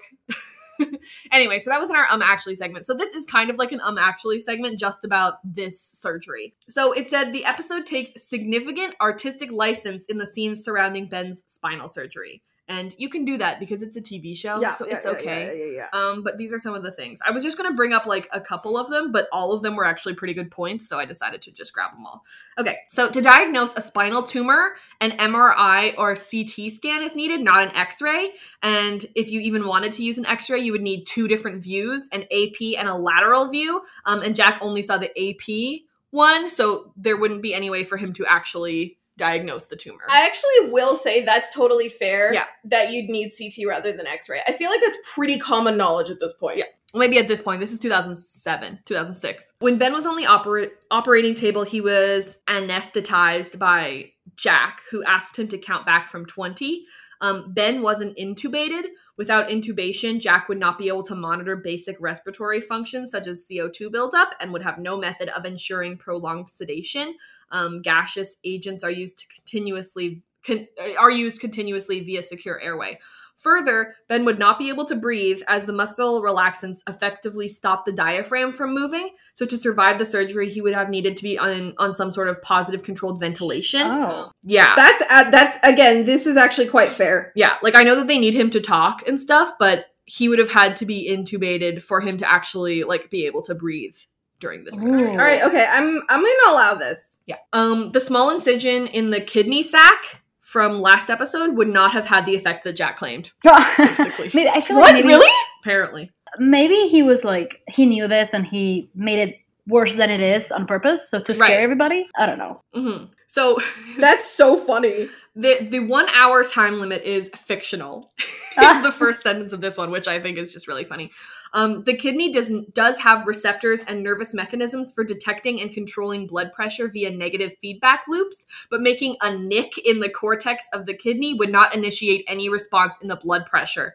This may have been a bluff on Jack's part. No one else at the station would have known any better. See? There so you like go. that's a good point. All right, okay, fair enough. But then like the fact that it's like beeping and everything, it's like, uh-oh, blood pressure, that implies that the blood pressure actually did go up, which is fictional. They and like Grey's Anatomy was on at this time. Yeah. They should have just popped on over to Grey's Anatomy and been like, can we borrow one of your medical consultants? Yeah. Right? And I know for a fact that Grey's Anatomy has people, like actual medical people that check the facts to make sure. Oh, they would have to. Yeah. Yeah. Okay, so lastly, there was not enough blood loss to affect blood pressure. Humans can lose up to 15% of blood volume before blood pressure even begins to drop. Normal blood pressure is 120/80, but on the show, Ben's blood pressure drops to 60 systolic, which would be almost fatal. Oh my god. So basically the numbers on the screen also are not true. Okay. Basically. But, you know, if you're not like a doctor about all these things, then you might You're not not know gonna that and notice it that. probably wouldn't matter. Yeah. So yeah. So then Jack gets a phone call and it's like not the best time to get a call. He did ask for the call, but it just turned out to be just a bad time. He's like, I can't talk right now, actually. And Kate's like, you told me to call you. Jack's like, so can you go get the phone? And Friendly's like, well, I'm supposed to be holding this. And Jack's like, yeah, could we potentially do both? Maybe? No. And Friendly's like, okay, here's the thing. I was told to always be holding this. You gave I me got a orders job. about a different thing. Like, I don't know which one to do. I'm gonna do the job. He's so funny. So Juliet is letting them go. And Kate still does not know her name, and so just uses the blonde woman, which kind of reminds me of, I think, last episode when Kate was talking about Ben, and Sawyer didn't know who Ben was. So she tells the story, and Friendly's like, is this the best time for a story? And Jack's like, shut up. I waited all day for this. Let me hear my freaking story. So she tells the story, and, you know, she talks about how he made a mistake, and of course that is a direct parallel, especially because she's talking about it out loud, just like right now, which he just made a mistake, and Friendly's like, This seems important. So, you know, I don't know, I guess it just gives Jack strength in this moment. And something that I noticed last night when we were rewatching the episode, you guys, I find something new in this show every single time I watch it. And I love that so much about this because last night I was like, wow, the beeps are at like a really specific note. It's like, we all know what beeps sound like. We know what the beeps sound like. But I noticed that I was like, wait, the beeps stopped while Kate is telling the story. But you don't notice because, okay, so the story is really important, and so we don't want to be having beeps in the background. Yeah. But you don't notice that the beeps are gone because Giacchino has the strings at the exact same note. Wow. What the hell? I know. I was watching it and I was like, you don't even notice that the beeps are gone No. because the strings are at the same. Oh, it was great. That's very cool. It was great. And those are very annoying beeps. Because I remember... Yeah, oh, totally. Would ruin the story. I remember making a... Yeah, it was a Juliet edit, and it was trying to get rid of the beeps to use it like an intro. It was a pain. Yeah. It was a pain. Yeah. So yeah, this is the first time Sawyer's hearing the story, and he fixes his heart rate. It says 108 for a second, so that was just like a little Easter egg about that. I need you to make me a promise, Kate. Jack? Promise me that you'll never come back here from me. Don't come back, Kate. Jack, where are you? Turn it off. Jack? Jack, please, where are you? I think, like, genuinely, his plan is to now, like, leave the island, right? He doesn't want her to come back because she's not going to be coming back for anything because he will have left. And I think that he genuinely thinks that he will never see her again at this point. Like, when she came into his cell last episode to, like, ask him to do the surgery, he thought that was going to be the last time that he saw them. Then they get into the boat, and Kate gets in the boat before the water, and Carl's already in the boat, but Sawyer's entire bottom half is wet. Listen. Which he needs a bath anyway. Exactly. Yikes. Yeah, he stinks. Like his feet must be so sloshy. His poor shoes. Ew. Squishy. Ew! Sloshy, ew. Like, you know that feeling when your shoes are wet and your socks are wet inside your shoes? Your socks, yeah, disgusting. Yeah. I wish that I wasn't, like, I feel like that happens all the time to them. picturing this right now. Yeah. I would just not wear socks on the island. Right.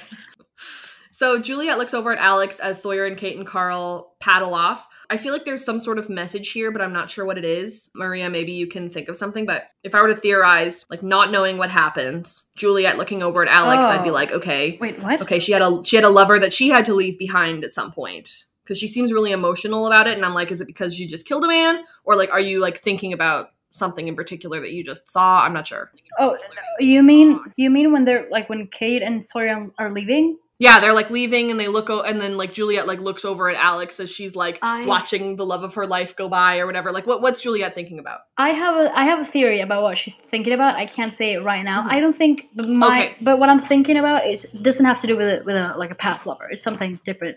But I do have a whole thing about what she's thinking about in that moment, so. Okay, great. I'm going to write this down to make sure that I don't miss it. Okay. See, because I thought in context it was like, we're both prisoners. Oh, right. Like, bad things are happening to both of us, and it's because of your dad. Well, yeah, kind of. Like, what I have to say is somewhere along those lines, so. Okay, perf. Make a note so that I don't forget to talk about that. Okay, so Juliet joins Jack above the operating room. He got the tumor out, but they need to do more tests. He asks what Ben said to her to get her to do what he wanted. She doesn't want to say, but he, like, demands to know. So he says to do a biopsy to get more info about the tumor. It's funny, they look down and Ben's fully just, like, lying there. I wonder if, like, that was a body double or if that actually was Michael Emerson. It really did look like his back, you know?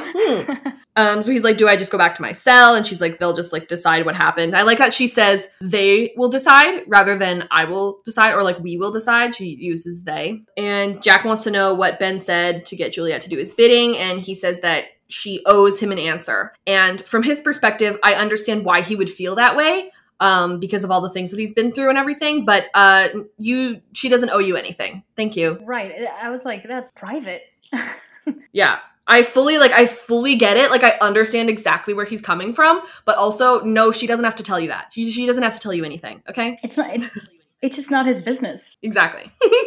So Juliet says that she's lived here for over 3 years, and Ben said that she could finally go home, and she, like, runs off. So she says that she's been here for 3 years, 2 months, and 28 days, which means that she arrived on September 5th, 2001. That's 6 days before 9/11. Ooh. Oh my god. It also says it's within a few months of Desmond's arrival because he's also been here for 3 years. It's also 4 days before my birthday. Well, there you go. I love that for you. That feels like it worked out. Thank you.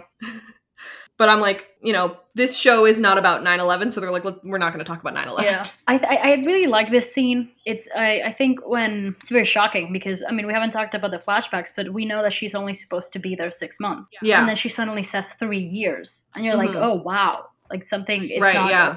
like something wrong is going on here. Mhm. And she's clearly upset Yeah. about it. Right, like before this reveal, I wonder, like, you know, when we get that transition from like her crying to her like being a badass going to the security cameras, I'm like, if I'm watching for the first time, I'm thinking, geez, like something happened in 6 months. And also like In 6 months. And also, like, when are her 6 months up? Is she almost done? Right. How long has she been here? Yeah, I agree. What did he say? I'm sorry? Ben, what did he say that made you want to save his life?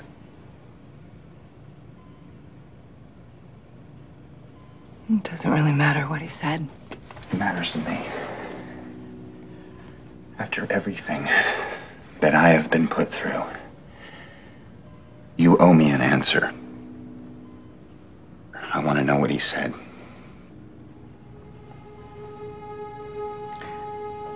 I've been on this island for 3 years, Jack. 3 years, 2 months, and 28 days. He said that if I let him live, and I helped you,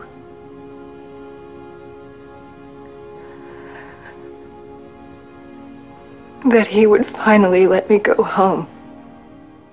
A good point that Brittany made last night was that Jack is now learning that she's also a prisoner. Mm-hmm. Like, he's a prisoner and she's also a prisoner. They have a lot in common. And that makes her more trustworthy to him as well. Yeah, and 'Cause they relate to each other. Yeah, and we see that eventually. Just like Mhm. how quickly he comes to like trust her. Yeah. And, you know, he's like sometimes the only person who trusts her. And we get that because he's seen more of her and seen more reasons to trust her than everybody else. Oh yeah, and I this is something that I talk about a lot, and it's how much I appreciate Jack and Juliet's friendship. At least this season, a bit next season too, because he really is the first one to just like it's the first time she kind of feels like she has someone on her side and protects her, and I don't want to give spoilers, but you know what I mean. Yeah.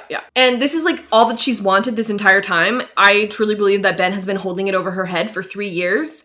And this was like the ultimate thing that he could do to get her to do something. And I think he's been waiting for this exact moment to finally use this because it's about his life. Yep. Mm-hmm. And he's like waiting for something that he wants Juliet to do so that he can finally use this like final chess piece that he has. And this was it. And it doesn't matter ever that he's like lost her allegiance before now. Because obviously, like, you know, he's learning that she asked for him to be killed and etc. So we obviously know that, you know, I mean, Friendly says they've got history. Doesn't matter to him that she doesn't like him and that, you know, he's lost her allegiance because he always had this piece to fall back on. He always had this last thing that he could hold over her head. He almost loses her allegiance at some point. You know what? I'm going to talk about this in the spoiler section. Let me write it down. Okay. Mm-hmm. But that's the island storyline. So other than spoilers, is there anything we want to add to the island storyline before we go into flashbacks? I don't think so. Okay, before we move on to the flashbacks, Brittany, can you tell me about Patreon? Sure. Patreon is a service where you can donate monthly to your favorite creators. Tell me more! So, like, if we're one of your favorite creators, which would be, like, super cute, you can join our Patreon starting at $1 a month, which will help us pay for all of our hosting fees, because we have 5 podcasts, and this is expensive. Cool. And what do you get if you help out with $5 or more a month? You get, first of all, you get the podcast early, like by at least a day, and you get 10% off at shopulux.com, which is where Robin and I make stuff. What do you make? I make resin home decor, and I also make fandom-inspired stickers now because that's fun for me. Yeah. And Robin makes fandom-inspired embroidery. I now have 4 Lost designs available. I did Locke and Sawyer and Kate and Juliet. So you guys should go and check it out. Maria. Yes. As a Patreon patron, what makes it worth it for you? Oh my god. I think in general, just helping you guys. You know, the perks are a plus, but it's just about that is so nice. Helping you guys be able to make this content. Thanks. Also, nice. I can say that I have things from you guys from both the things that you do, and they're amazing, and you guys should definitely check it out. Thanks. All right. So, and if you can't help us out on Patreon, Shopulux is a really great way to help us. But if you can't do that either, that's okay. recommend us to a friend. Yeah. That'd be great. Remember, this Lost podcast is spoiler free.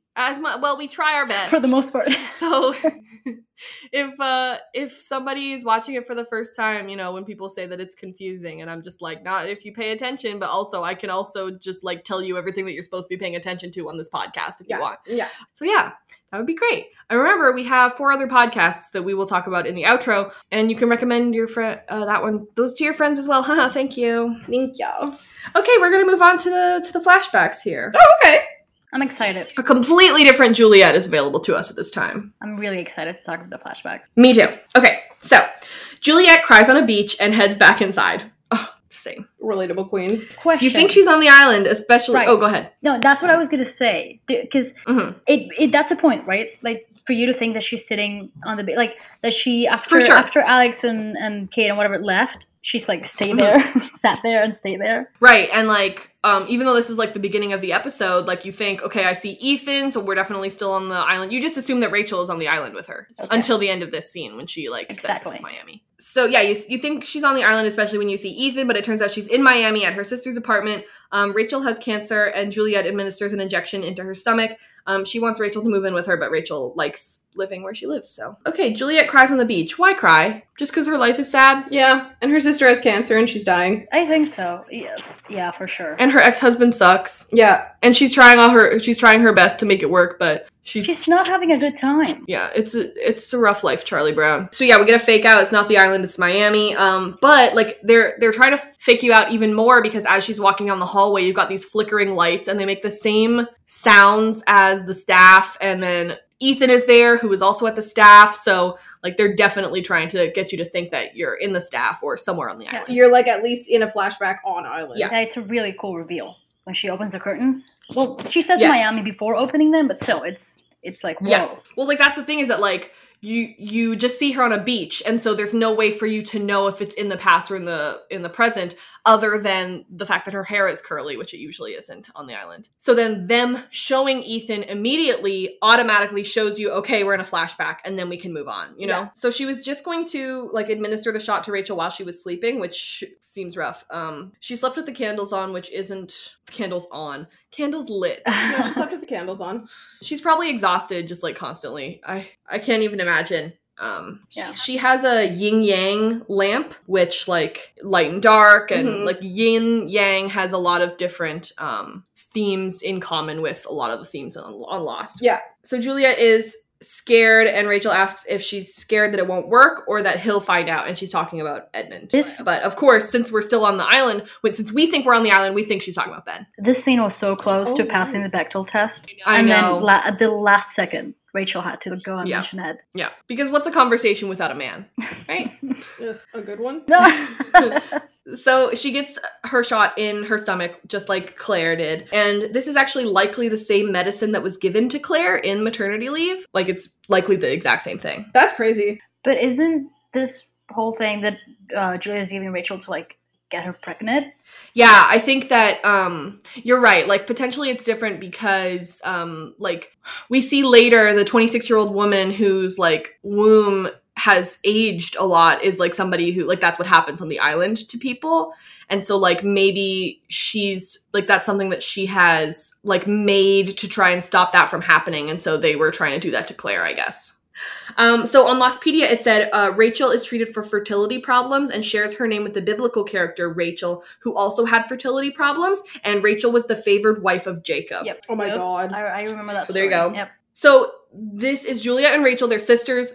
So you're going to name your kids Juliet and Rachel. Mm-hmm. I think I'm trying to remember, because I think we do. Well, I know that we do get a flashback, a very short flashback of them as kids. And I think Rachel is older. Yeah, she is. Yeah, so Rachel's older. So they named their first kid Rachel, and then they decided to name the second one Juliet. And I'm just like, how does Rachel and Juliet go together? And so I was like, maybe it's both book things. So maybe Rachel is from the Bible and Juliet is from Shakespeare or something like that. I don't know. But I was like, maybe they wanted to name Rachel Romeo and Romeo. I don't know. I think they're common names. Yeah. At least Rachel is. Yeah. Oh, for sure. My cousin's name is Rachel. My cousins, like every single, there's I have 4 cousins. I think I mentioned this last time Aaron was on the podcast, but my cousin Aaron. But I have these 4 cousins, and 3 of them have characters that have Lost characters names. It's like they're very common names. Yeah, but except for my cousin Caitlin, there is not a Caitlin on Lost. That's interesting. Dear Damon Lindelof, retroactively make there be a Caitlin on Lost. Thank you.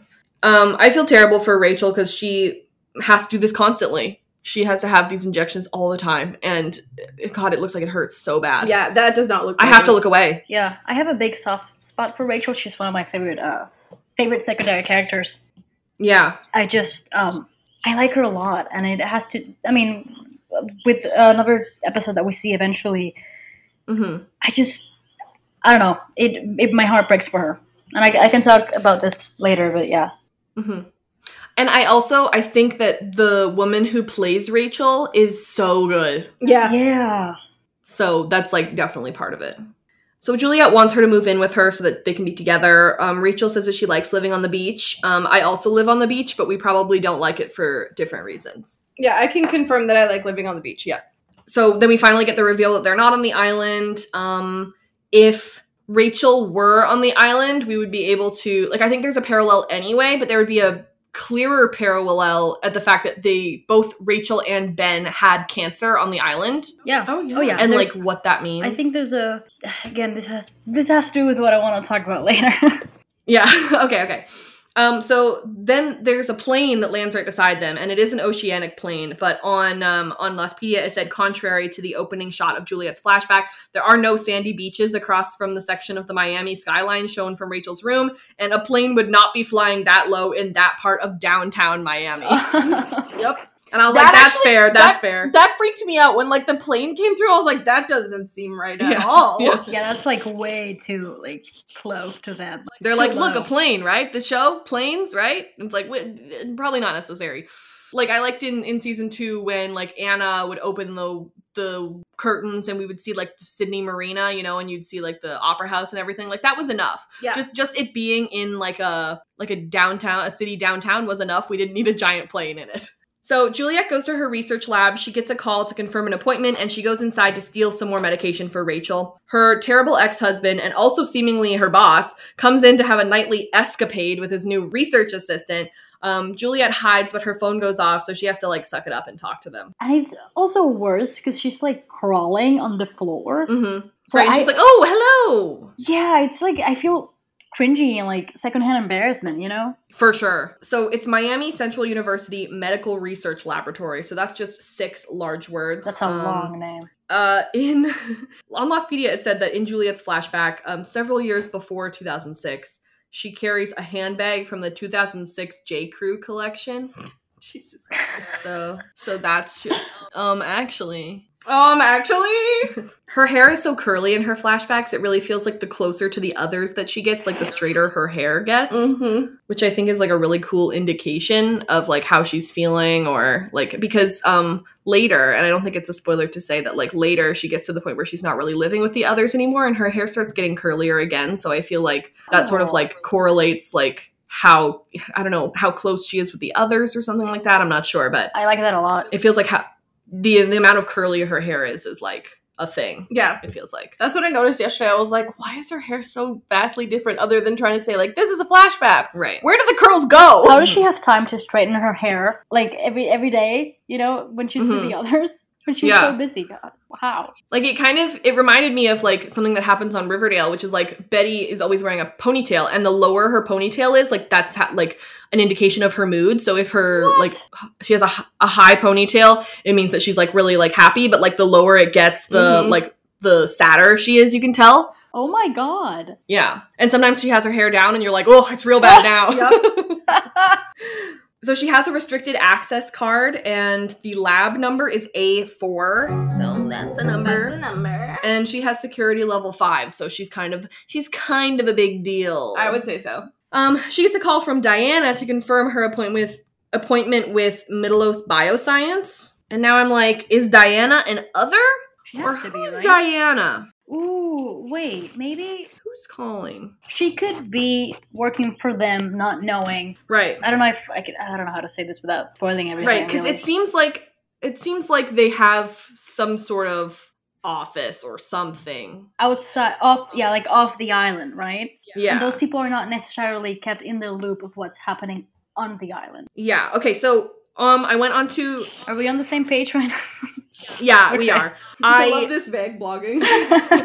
I looked up Diana on Lostpedia, and she has a Lostpedia page because Lostpedia is incredible and iconic. And yeah, it says it's possible she's a member of the Others, although which employees of Middleos Bioscience know about the island is unknown. I'm like, do you have any trivia or anything for me? I think it's very possible that she has works for these people but has no idea.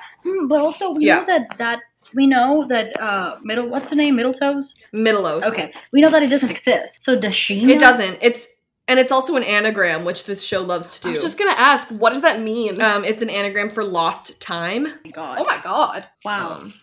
So my question is, that's does she? I mean, now that I think about it, is she working for a place that doesn't exist? Like, does she know that it doesn't exist? That's the question. Like, I don't know. I'm like, is she Juliet's, like... No, I don't think that's true. I was going to say, is she, like, Juliet's assistant who's just, like, making sure she knows where she's supposed to be? But I don't think she has one. And she doesn't talk to her in a very, like, she talks to her in a really formal way. So, yeah.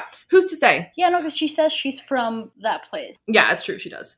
Okay, well, who's to say? Diana, theories. So she's supposed to be meeting Mr. Alpert at 2:00, and as soon as she turns off her phone, like, I know what happened, so I'm like, girl, turn off your ringtone. Turn off your ringtone now. While you have your phone out, turn it off. So true. So she goes to steal the medication for Rachel, and Lostpedia had a thing about it. It says on the thing that it's RX only, which means that you can only get it with a prescription. Okay. So Edmund brings in his new girlfriend, and they start making out in the lab. Come on, like, It's so gross. ugh. Her phone goes off. Who was it who was on the phone? We will never know. Yeah, I really yeah. want to know, like, who. I want to know that so badly for like no reason. Like, who the hell is calling her at that time, and also what a timing. Well, like, you know, it's clearly it's like some sort of Magic Island stuff is happening in these flashbacks, obviously, but I was like, okay, so maybe it's island magic that had happened at that exact time, but I don't know how that would be, like, how this is important that she, like, gets caught or something like that. I don't know. Yeah. Okay. So he asks her what she's doing, and she actually gives, like, a pretty good excuse. But then he's like, well, here, let me poke some holes in that. And she's like, ha ha ha, okay, you got me. It seems like he totally sees through her, and then later he, like, mentions that he knows what she's been doing. I wanted to give a shout out to Sherry, who just wants to be introduced. Like, she doesn't know, you know, I feel bad for her because it's clear she doesn't, like, know what Edmund's doing, and, you know, she's being manipulated by, like, it's an HR issue that she's, like, doing this with, like, her boss, and, you know, she seems nice, you know, she's like, I'd like to be introduced, please. I'm not just standing here like a mannequin. You know what I mean? Yeah. I'm also, like, thinking, you know, in the Long Pond Studios on what Taylor Swift did for Folklore, she was talking, like, when she was singing August, she was saying that, like, you know, you always think when there's, like, some sort of love triangle that the other woman is the other woman, haha, wink. That's the name of an episode later. But, you know, you always think she's, like, this evil girl, but in reality, like, you know, she has her own... She's just a person. Thoughts and experiences and everything like that. So I just, like, I was just thinking about Sherry, and I hope she's okay. I just want to say August is the best song of Folklore. That's all. I like August. My favorite song is... I really like Cardigan. I do too, yeah. I mean, God, that entire album, really. Yeah, it's incredible. Anyway. You guys, hey, listeners, check it out. So we recorded this at the beginning of December. Can you believe these idiots? They don't even know that Evermore is coming. And who's to say in between me editing this and this coming out that there isn't a third Taylor Swift album coming out? Either way, I just wanted to say that my favorite song on Evermore is constantly changing. But it's probably... Never mind, I came on here trying to tell you, but I don't know. I think my top 3 are Willow, Ivy, and 'Tis the Damn Season. So take from that what you will. Okay. So anyway, she used to be married to Edmund. I like this because last episode's flashbacks were about Kate's marriage, and now this episode's about Juliet's marriage. And both of them are over. Oh, thank God. So Juliet... over in very different ways. Exactly, very true. Yeah. I honestly, I usually forget that Juliet was even married. Yeah. Same. Like, I'm wondering about them so much because, like, you know, we see Kate and Kevin and we see them happy, you know, so you understand how, like, they were in love and everything. Yeah. And everything. But, like, when we see here, Juliet would never marry somebody, like, knowing Juliet, she would never marry somebody that she didn't love, you know? So I'm just like, what world did they live in which Juliet and Edmund, like, really were in love and, like, really got married for the reason because they were in love? And I'm like, I just don't see it. I have a theory about this. Okay. I can't say it right. Okay. It's like every time. And that's that on that. Yeah. Every time I have a thought, it's like, I can't say it right now. Yeah, okay.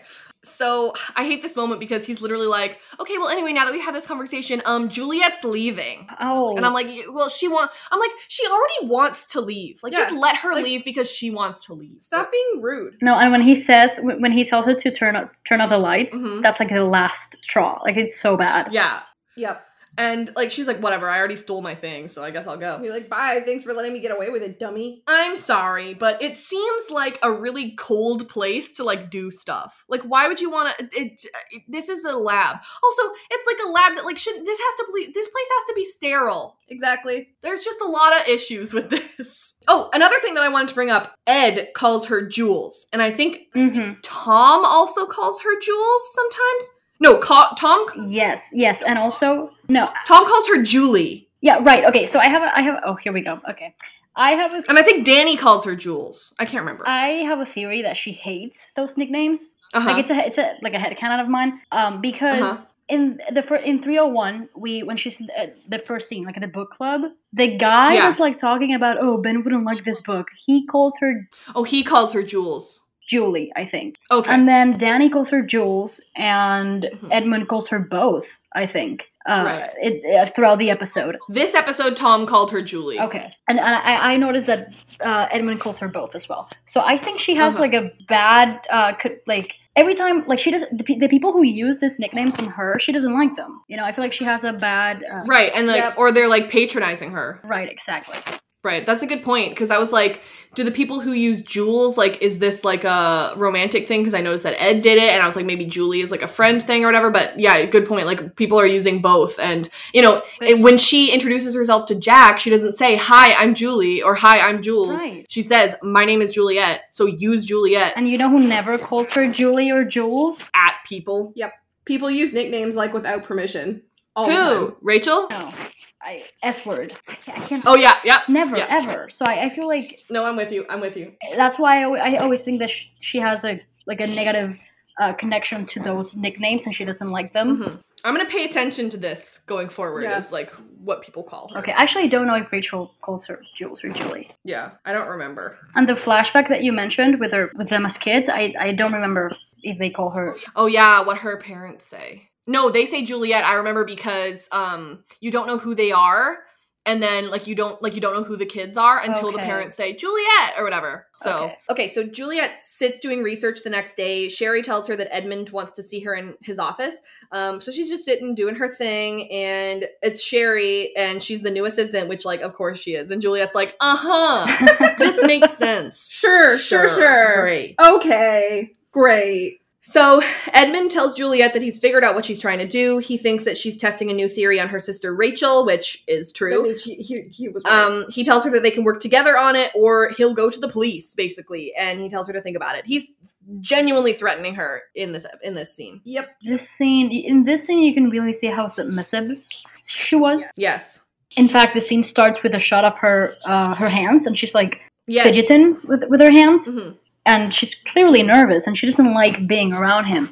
And now he's, like, manipulating her and controlling her, really. Yeah. So his name is Edmund Burke, and that's the name of a philosopher, just like John Locke. So many characters have like last names named after philosophers and scientists. So, for example, Hume is like a big one, David Hume, and I think Faraday. Desmond's middle name is David. Yeah, and then Faraday we have later. We have Hawking later, and etc. But we don't usually get people whose like full name is like a philosopher. Yeah. So like John Locke is one, and then Edmund Burke. I wonder why him. He's not that important. Yeah, I'm like, I already knew that Juliet Burke, she was named after a philosopher. You know, like Hume, Burke. That was hers. Yeah. So I didn't need to be slapped in the face with exactly who she was named afterwards. Another.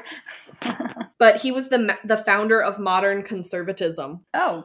So there you go. Ooh. Wow, what a dick. Okay, so my next question is, why does she still use his last name? We find out later that her original last name is Carlson. Carlson, yeah. I think that it's because she's already a doctor. Mm-hmm. Yep, it was her professional name. And she probably has published... Yeah, right, exactly. So you're not really going to change that, I don't think. Right, like for a second, like I don't think she's this calculating, especially not in the flashbacks, but I was like, oh, like he's Dr. Burke and his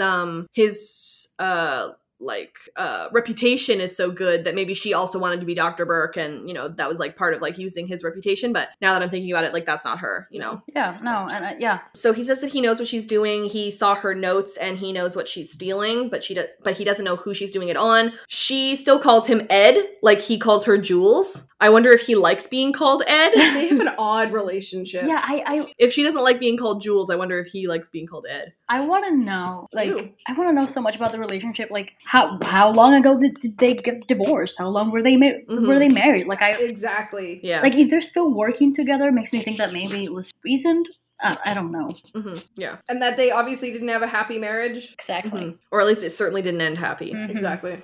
He knows that it's her sister because he, I assume, has like been to Christmases and like Thanksgivings with her sister and everything. He knows that Rachel has cancer. And later when Juliet tells him that Rachel like is pregnant, she doesn't say my sister is pregnant. She says Rachel because he knows who Rachel is. Yeah, it's shorthand. Yeah. So he says either this works out and we work together or it doesn't and we've got an ethical issue. So either let me in or I'll give you up to the cops. Exactly. Basically, he's saying in like nicer words. He's so awful.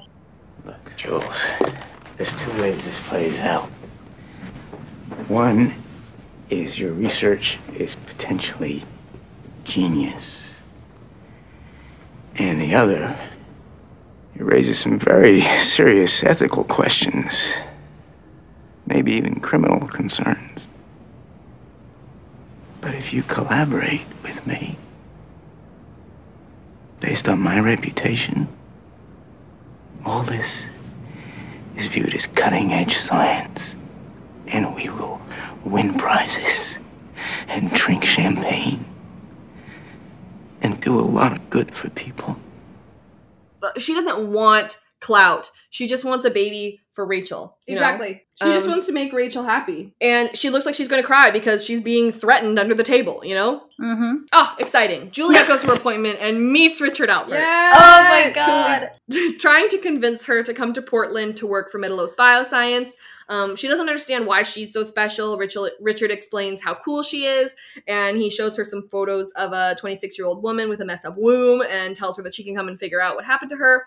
She says that Edmund wouldn't let her go unless he got hit by a bus, and then she feels inadequate and leaves. I get so happy when I see Richard. I love him so much. He's so underrated. It's been so long. What? I agree. Yeah. Oh, it's been so long since I've seen him because we haven't seen him up to now. Yeah. We're almost halfway through the entire series, and it's weird to think that Richard has only been in like the back half. That's so weird. Yeah. Mm-hmm. I want to talk about the pictures that he shows. Sure. They're so fake. How did she not notice?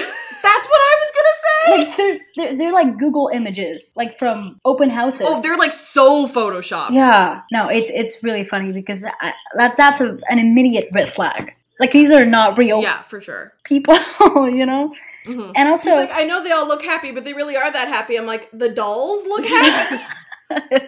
And also the scans that he shows. I wonder if he. I mean, you, Robbie, you mentioned this that this is what happens to the woman on the island. But I wonder who this person is. Did he is this a woman who was actually on the island and died? Did he get this cancer somewhere else? Like, are they fake? That's what I asked. So too. on Lostpedia, she doesn't have a name. So if you click on it, like if you go to the page for the episode, she has like a page, and so the page is just called 26-year-old woman, and she's listed with a couple of other women who have been pregnant on the island and died. So I think that they're supposed to be real. Okay, because I mean the pictures were fake. I was like, maybe the scans are fake too. Right. I think that Juliet should have been able to tell that those pictures were fake because yikes.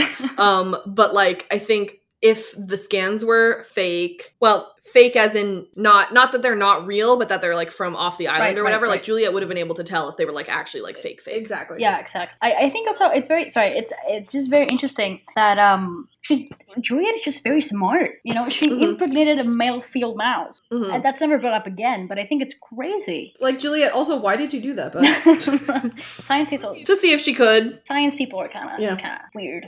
Yeah, speaking of science people and mice, let's talk about that in the spoiler section. Oh my Am I right, God. ladies? Oh my god. Okay. So, we meet Richard Alpert. Here he is, Guyliner himself. He's everything. And he talks about Mittelos Bioscience, how it's like just outside of Portland. Yeah, Mittelos is an anagram for lost time. This show really does anagrams a lot, so let's remember that. That might be more important. that seems crucial. That might be important later this season. Okay. Another big anagram that they did, like, Ethan. shows up this episode, Ethan There Rom, we go. who is Mr. Otherman himself. But so I feel like that's kind of like for the people who are like in on the fact that Ethan is Otherman, like maybe that could be a tip off that Mittelos might be an anagram. Yeah. All these people look super photoshopped in. He talks about how they're privately funded so they can do whatever they want, and they do lots of fun activities. Like, do you though? He's like, we do so much research on the people that we are asking to come in, and we know that you like river rafting, so would you like to come? I wonder how many times he rehearsed this. Like, he had to make a whole speech that it's not, like, it's fake. I think it's really funny that he's talking about this and it's, like, not real.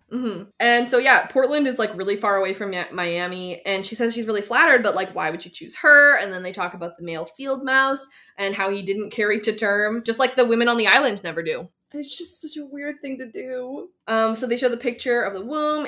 She thinks that the woman is in her late 70s, but she's actually 26, and we need somebody to figure out what's up. I really like this moment. Like, shout out to the director of photography for this, where they stand in front of the projection and you get the lights on their faces. I think that's really cool. It's really beautiful. It's a very cool shot. Really cool. They want her to lead a team, and she's like, oh, I'm not a leader. And then of course we see her on the island and she really is a leader. She's a leader! She says that Edmund would never let her go, like, especially now that she's part of, like, this opportunity that would bring him lots of power and clout. There's no way that he would ever let her go. But he would have to give the okay because he's threatening her, and he doesn't want her to have nice things. Oh, God. It's crazy how they're divorced, and he still has this much power over her and her decisions. Yeah. Exactly. Like, they Do we must ever find out why? No. No, he's dead. No. But, like, What do you mean, find out why? like, why won't he let her leave? Like, what? Because she is a good scientist and he wants to use her. Okay. And he's just an asshole. Like, he just sucks, genuinely. Okay. So if they're both really good scientists, that makes me think that they must have, like, met at work. Yeah, that makes sense.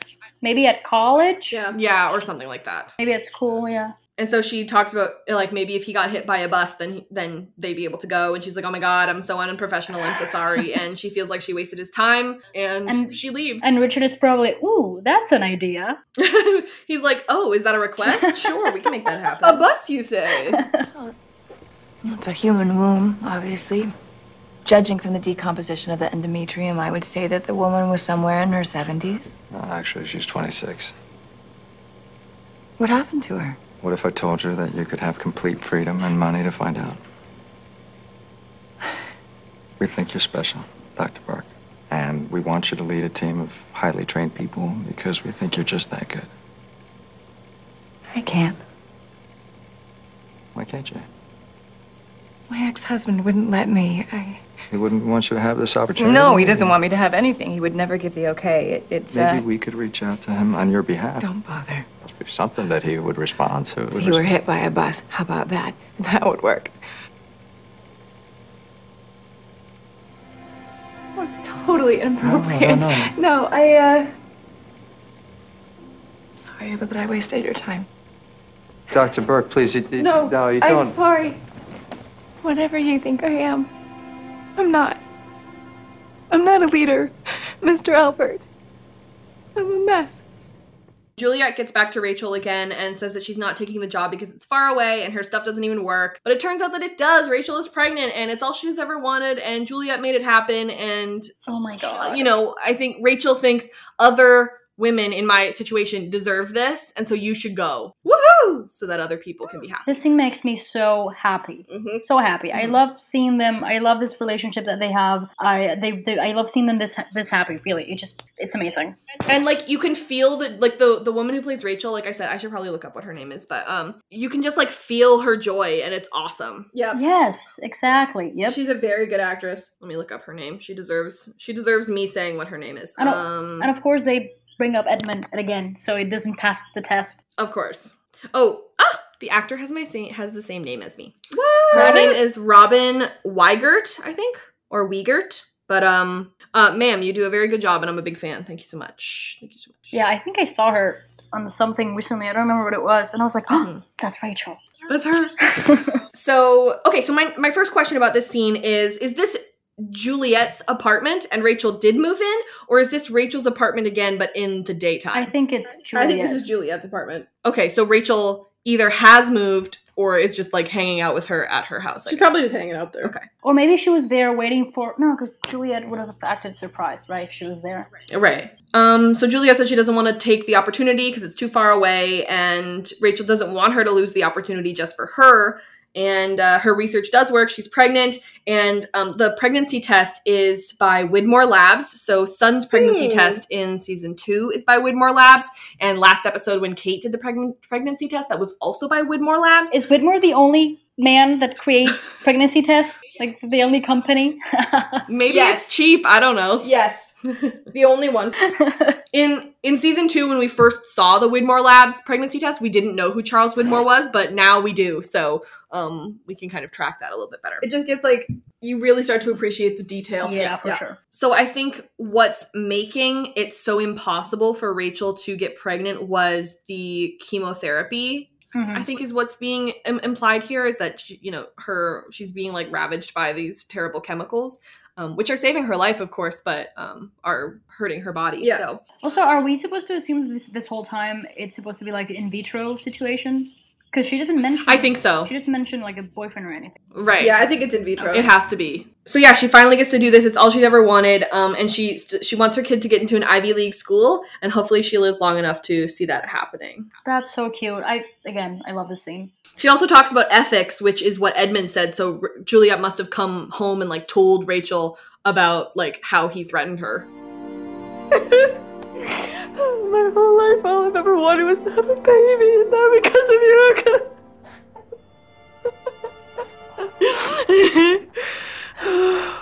God, now I just need to get healthy. Now I just need to get healthy so I can see the little bugger get into an Ivy League school, you know? Of course you will. You will. Hey, now you can tell that bastard ex-husband of yours what he can do with his ethics. So Juliet meets up with Edmund to tell him the news. He starts figuring out what they're going to do, but she doesn't actually want to publish. And as they start arguing, Edmund gets hit by a bus. What was the point in telling him? Good question. I don't even know. Maybe she should have just kept it to herself, right? Because here's the thing that bothers me about this scene is that she's like, Edmund, let me tell you this really great news. And it's totally not a weird leap for him to like make the assumption that she wants to publish because they talked about it and everything, right? So he's like, oh, that's great. Okay, well, let's do that. And she's like, what? I don't want to publish. And he's like, well, do you see how I got confused? Because why else are you telling me? Yeah, that makes sense. Yeah. I guess she was just too like excited. But again, yeah, I don't know. Right, yeah. Also, this is... But it's like, why seek... I guess because he's the only other person who knew. Right, exactly. Also, this is the scene when he's talking to his mom. And he's so rude. Yeah. Like, why is he talking? I want to know who his mom is. I know. Well, that's the thing is that, like, later when Juliet's the one who has to, like, pick him up from the morgue, I'm like, how long ago were you guys divorced? Because why would she still be, like... Emergency contact? Your person for that, you know? Right. And that kind of reminds me because in 301, Julie Bowen, Sarah was still Jack's emergency contact. Mm-hmm. So like that's kind of a parallel there. But I'm like, how long ago did you guys divorce? Because when it was Jack and Sarah, they like were still like in the midst of getting divorced. I feel like, and I'm like, why wouldn't they then call his mom? Like, does his mom hate him? I mean, maybe, probably. I was gonna say, yeah, probably. Yeah. I feel like. I mean, I've never been divorced, so I don't know. But yeah, I don't know. When you get divorced, is that like really the first thing you think of? Oh, let me remove this person from my emergency contact list? Or do you like, Right. or does that happen like when the first big emergency happens? That's when you're like, oh, I should have done that. You know? Yeah.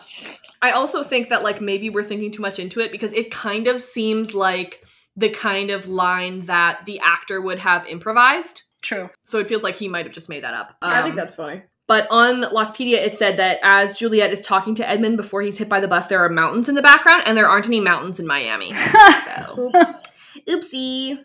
Okay, yeah, so she says she doesn't want to publish it. And so my next question is that unethical? Because don't you want other cancer patients to have this opportunity? Mm. You know, it can't just be Rachel who is a cancer patient who wants to be pregnant. But you have to see the viability of it first. Right. Like, what long-term effects are there on the baby? Like, can she actually carry it to term? Like, this is like a decades-long study. Yeah, right, that's true. So then he gets hit by a bus, and the bus has an ad for Apollo candy bars on it. Oh my god. But yeah, he gets hit by a bus, and what a terrifying, I've seen Mean Girls, have you? Yeah. Yes.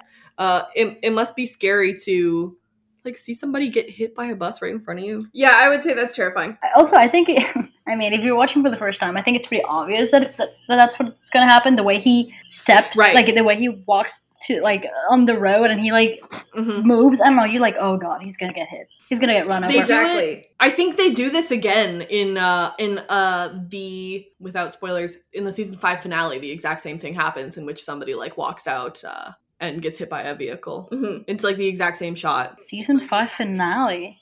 Yeah. Season 5 finale, Well, I'm only thinking about one thing, so I really don't know what you're saying. Oh, yeah, okay. Yeah.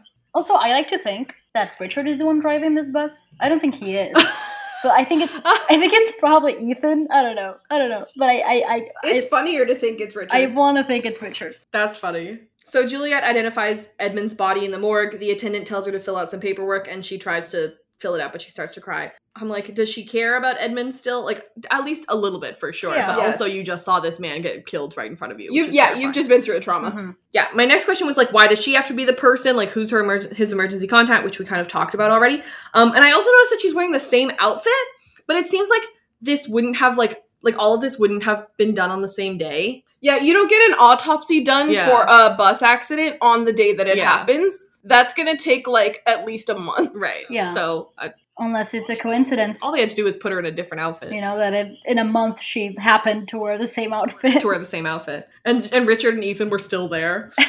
So she has to sign some documents, and he tells her to take her time. And she's like, nope, I don't need any time. So she goes over and she's like, turns out I need some time. I actually need to cry a little bit. Yeah. And, oh yeah, like I said before, she must have loved him at some point to have married him. So, like, it makes sense that she would be crying. And then I think this is the last one. So Ethan shows up and offers her a tissue. Richard expresses his condolences, and they really want her to come work for them. She puts together that she told him about the bus, but he dismisses her. Juliet asks if Rachel can come to Portland, but it turns out they're not quite in Portland. They're not quite in Portland. So Ethan offers her a tissue, and she thinks that he's familiar. And the reason why she thinks that he's familiar is because he's Rachel's neighbor. He moved in beside Rachel to keep an eye on her. That is so creepy. So Richard shows up, and she's like, hey, what are you guys doing here? And he's like, oh, we wanted to express our condolences before we went back to Portland. And it's like, in the morgue. At the morgue? Seems a little coincidental. Would you consider waiting outside the morgue? He was hit by a bus. I know.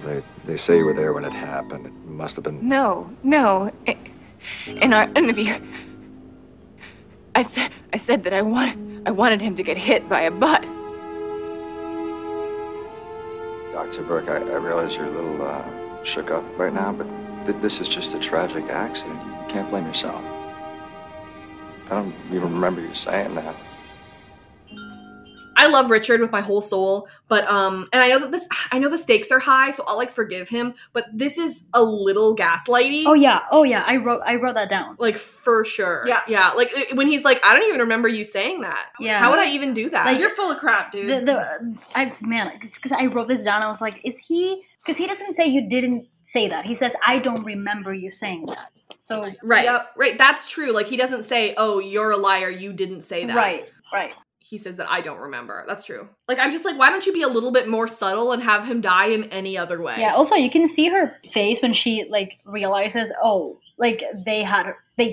she deep down knows that these people got him killed, probably. Yeah. But she doesn't want to, like, really, like, you know, accept that. Right, because it's obvious that she does accept the offer. Yeah. So it's like, I'm pretty sure this, like, we definitely get a flashback to her, like, accepting the offer and everything. I'm just, like, excited to get there because I want to talk about, like, what was going on in her head at that point, like, to be like, these people killed my ex-husband, but I'm still gonna go with them. Yeah, I mean, she doesn't, yeah, it's like, and she never says it, it's kind of obvious that she thinks it, you know? Yeah, and also, like, if we just had Richard, like, this is the first time we're meeting Richard, so we wouldn't even know that they're the others unless we had Ethan there. Right. So, because Ethan is there, that, like, tells us that this was orchestrated. Yeah, that this was the island. So he's like, hey, I know the timing's bad because your ex-husband just died, but please come with us for 6 months. And they know about Rachel. The only person she told was Edmund. So that's already really weird. It's very creepy. Well, I guess because of Ethan, right? Right, like that's they must be spying on That's them, a good point that I had never thought of, was that, like, maybe Richard or Ethan were driving the bus because, like, maybe they were, like, there and they heard her say that and then went to go get on the bus or something like that. Oh, guys, I mean, I said that as a joke because it's I've said it before to, like, other friends of mine that it's a joke that Richard was the one driving, but, like, you know, what if? Yeah, like, he could be, because that was my main, like, big question was, like, how did they get that to happen? Like, I mean, like, I have a spoilers sort of answer, but, like, it doesn't answer everything. Okay. So Rachel's not allowed to come to Portland because they're too remote. And she's like, you mean they don't have, like, cancer centers in Portland? And he's like, oh, actually, that's a good point. No, we're not actually in Portland.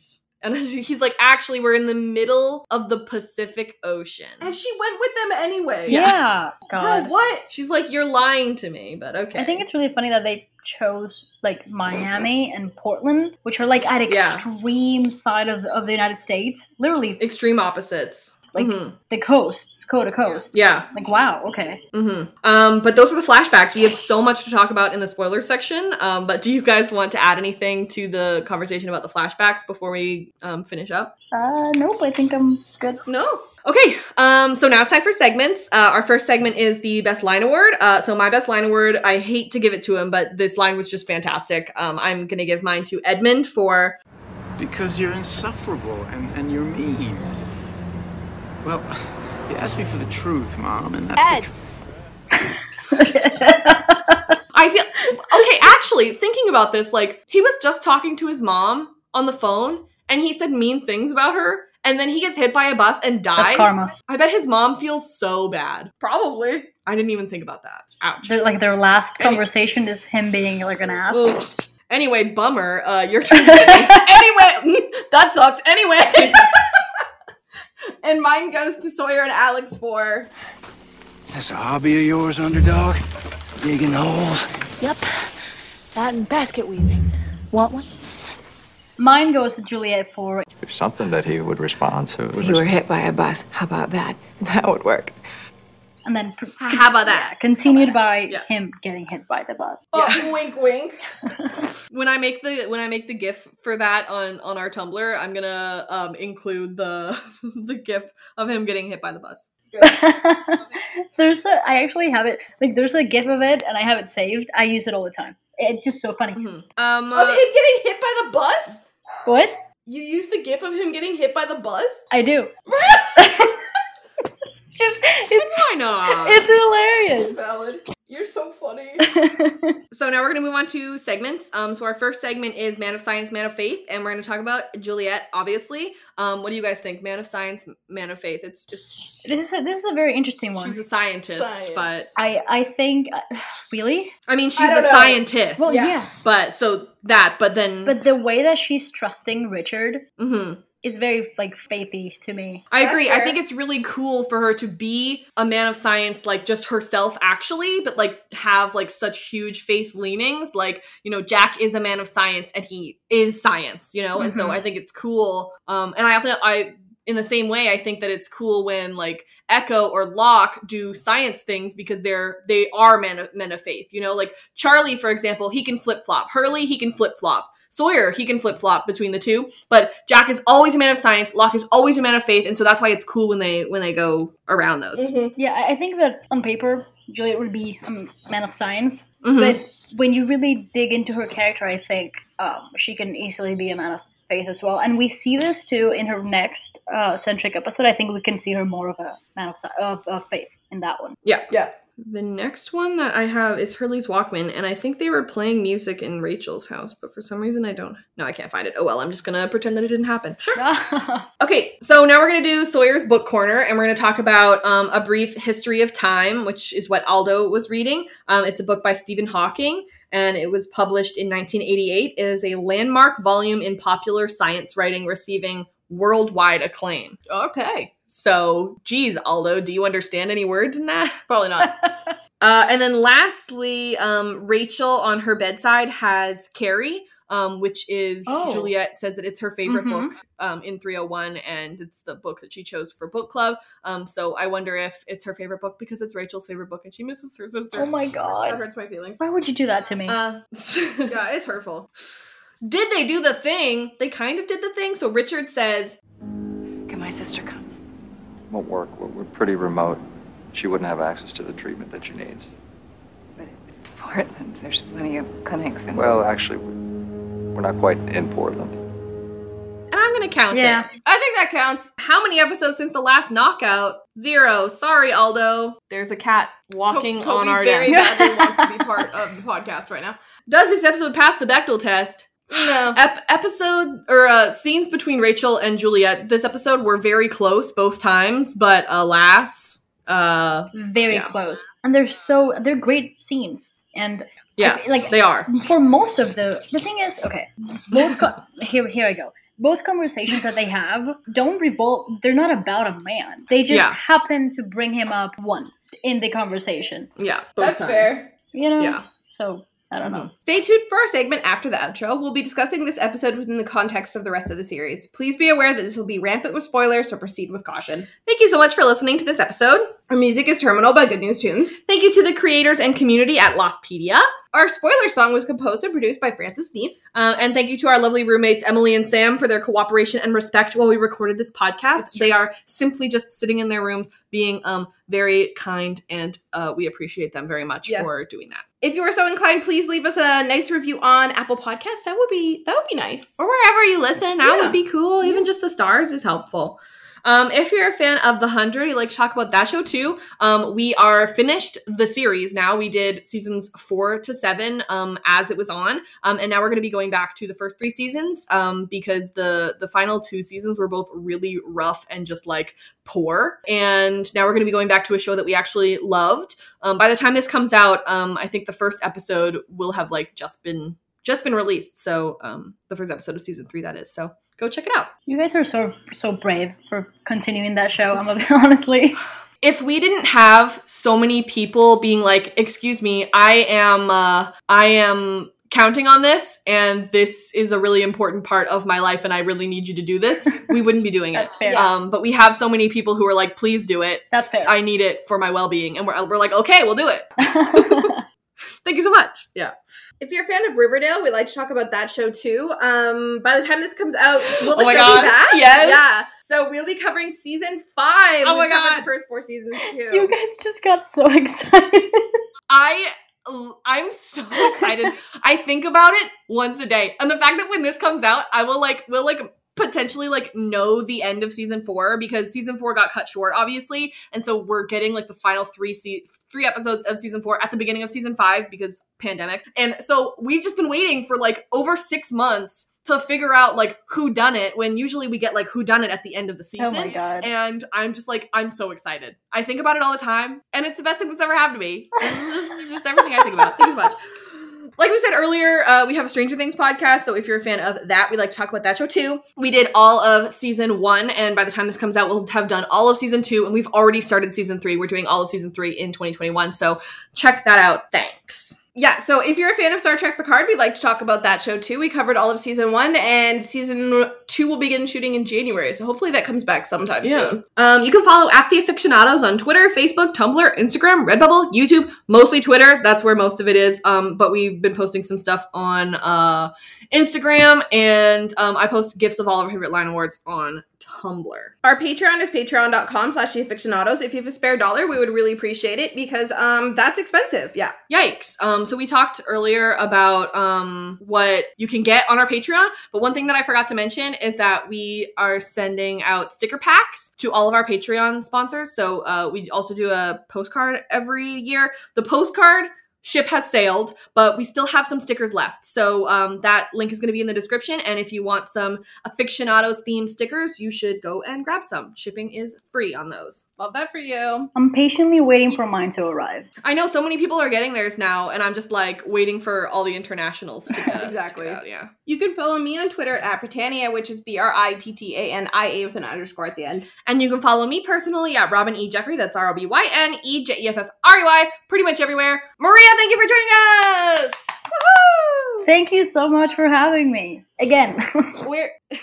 Where can we follow you? You can find me on Twitter at John Locke, but the O is a C and the L is a capital I. And then on Instagram at Dharma Stark. Yeah. And next episode is going to be 308. It's Flashes Before Your Eyes. So that's another really great episode. And our guest for that one is going to be Twitter extraordinaire. Oh, God. At Claire Willett. You guys might remember we had Claire on for 201. And this is going to be a long one, fam. Claire has so much to say all the time, but in the best way. So we're going to record that one early, so I got lots of time to edit.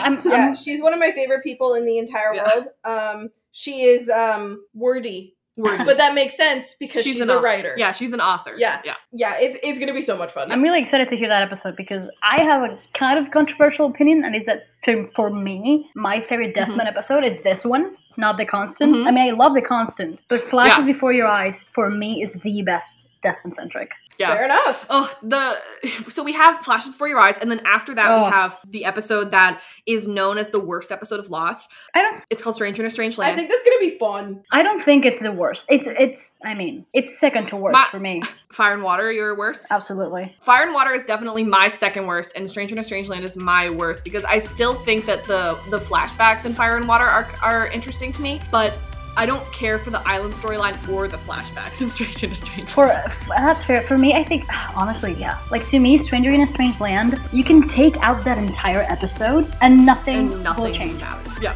It's just Fire plus Water to me kind of gives me anxiety. I don't like it. Yeah, that's totally fair enough. But then, after Stranger in a Strange Land, we have an episode called Tricia Tanaka is Dead. So truly, they just sandwiched the worst episode in between two bangers. Yeah. So I'm looking forward to talking about those. I'm excited. Also, I want to wish people a happy new year because by the time this comes out, it's going to be 2021. I hope it's better. Yeah. At least a little. Hopefully. That'd be great. Okay, love you, bye! Okay, love you, bye!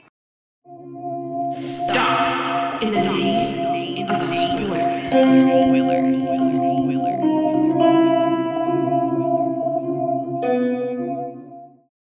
Okay, spoiler.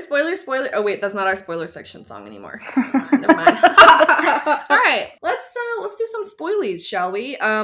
First of all, in the episode fun facts this is the first episode that does not feature any scenes in the main island. This only happens 2 times, and the only other one is Happily Ever After in season 6. Because everything happens on the Hydra Island. That's insane. Is that the Hurley episode? No, it's Desmond. Oh, okay. Interesting. Because he's like on Hydra Island because he's getting like electrocuted and stuff, I think. Okay, so spoilers. Do you guys want to do flashback spoilers? Let's do flashback spoilers first. Okay. Why do I have so much to say about it? Oh my god, okay. Okay, let's see. What do I have for... Oh, yeah, it feels like her hair. It goes curly again when she goes to the beach. And so I was like, is she straightening her hair? Do we think that like Ben wants her hair straight for some reason? Ooh, oh, because I don't know. It feels weird. That feels like something he would do. The whole thing about him reminding him of her reminding him of his mom. Yeah. Ooh. Yeah. Oh, that's so weird. She impregnated a male field mouse. Mice remind me of Eloise, the mouse that Faraday has, who he also named after his mom, which is kind of weird. So Rachel is pregnant and she ends up having a son who she names Julian because Juliet basically vanished off the place off the face of the earth. That one hurt. She was only supposed to be gone for 6 months and she has no way to talk to her. Like she went missing. Yeah. I don't think you understand how upset this makes me. Like it's so it's such a shot to the heart when that reveal happens. Yeah, because really, oh my god. Imagine being Rachel. Your sister changed your life, gave you the thing that you didn't think you could ever have and that you've always wanted in your entire life. And you were so close with her. And you're the one who told her to take this opportunity. Man. Yep. She goes and she never comes back. And so you name your son after her because she's the one who gave him to you. And yeah, I mean. And she's nowhere to be seen. So do you think she's considered a missing person? I think so. I don't know. But also, I have a headcanon that this helps me sleep at night, honestly, about the situation. And it's that when Sawyer gets off the island, I like to think that he went to Rachel. Yeah. And told her, Oh yeah, he would have heard about it for sure. Yeah, absolutely. So I like to think that the first thing he did was, one, go meet his daughter, and two, find Rachel. That'd be nice. I want Aaron, Clementine, and Julian to all be friends. Yes, me too. And Gian. Yes. That would be so cute. Lost spin-off over the kids. Yes, yeah. And then Walt's just there being a babysitter. Okay, is that PV? Stop. What is she? Oh, she's in the box scratching stuff. How many cats do you guys have? Yeah, just 2. Oh, okay. Thought it was just one. Toby is sitting in front of me. But it was just Kobe. It used to be just Kobe, and then we moved in with Emily, and she had a cat. No. Her name is Evie, and we love her. Yeah. So when Ethan shows up at the morgue, she thinks he's familiar, and of course, we wouldn't know this at this time. The writers didn't know this or whatever. She delivered him as a baby. Yes. yes. Oh my god, I forgot about She's that. You look familiar. Like a child I once held. Have I seen you coming out of a vagina? The scene, that scene is so funny now that you bring it up. When Juliet is holding him and she finds out that it's Ethan and she just dumps him back and she just gives him back to Amy. She's like, bleh. She's like, ew.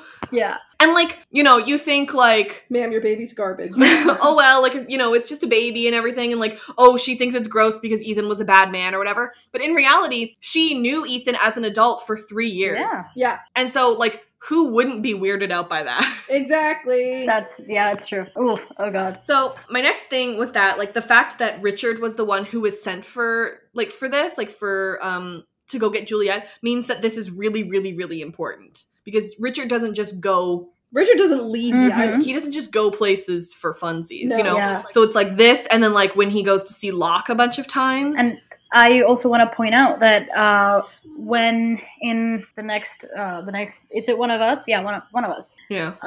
When we see the footage of Rachel and Julian, Ben says, "Okay, Richard, you can turn it off." Oh right, Richard. So Richard is the one getting that footage, and I think he's the one that points to the newspaper to show that it's real, that it's on the date. Mm-hmm. So Right.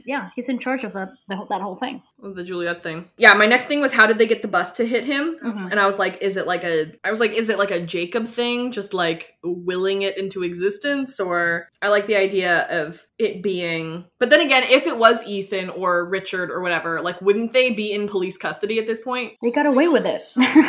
They got away with it. Because they know who was driving the bus. But they know who was driving the bus. I guess. So they have to talk to him. No, but didn't the bus just continue? Whoever was driving just drove away. Really? I think so. Yeah, we see. Yeah. I gotta, cause I thought that it hit him. No, because. And then I just assumed that it stopped after that when everybody ran up. No, because, well, I don't know. I saw you see the bus go, and then you see Juliet look.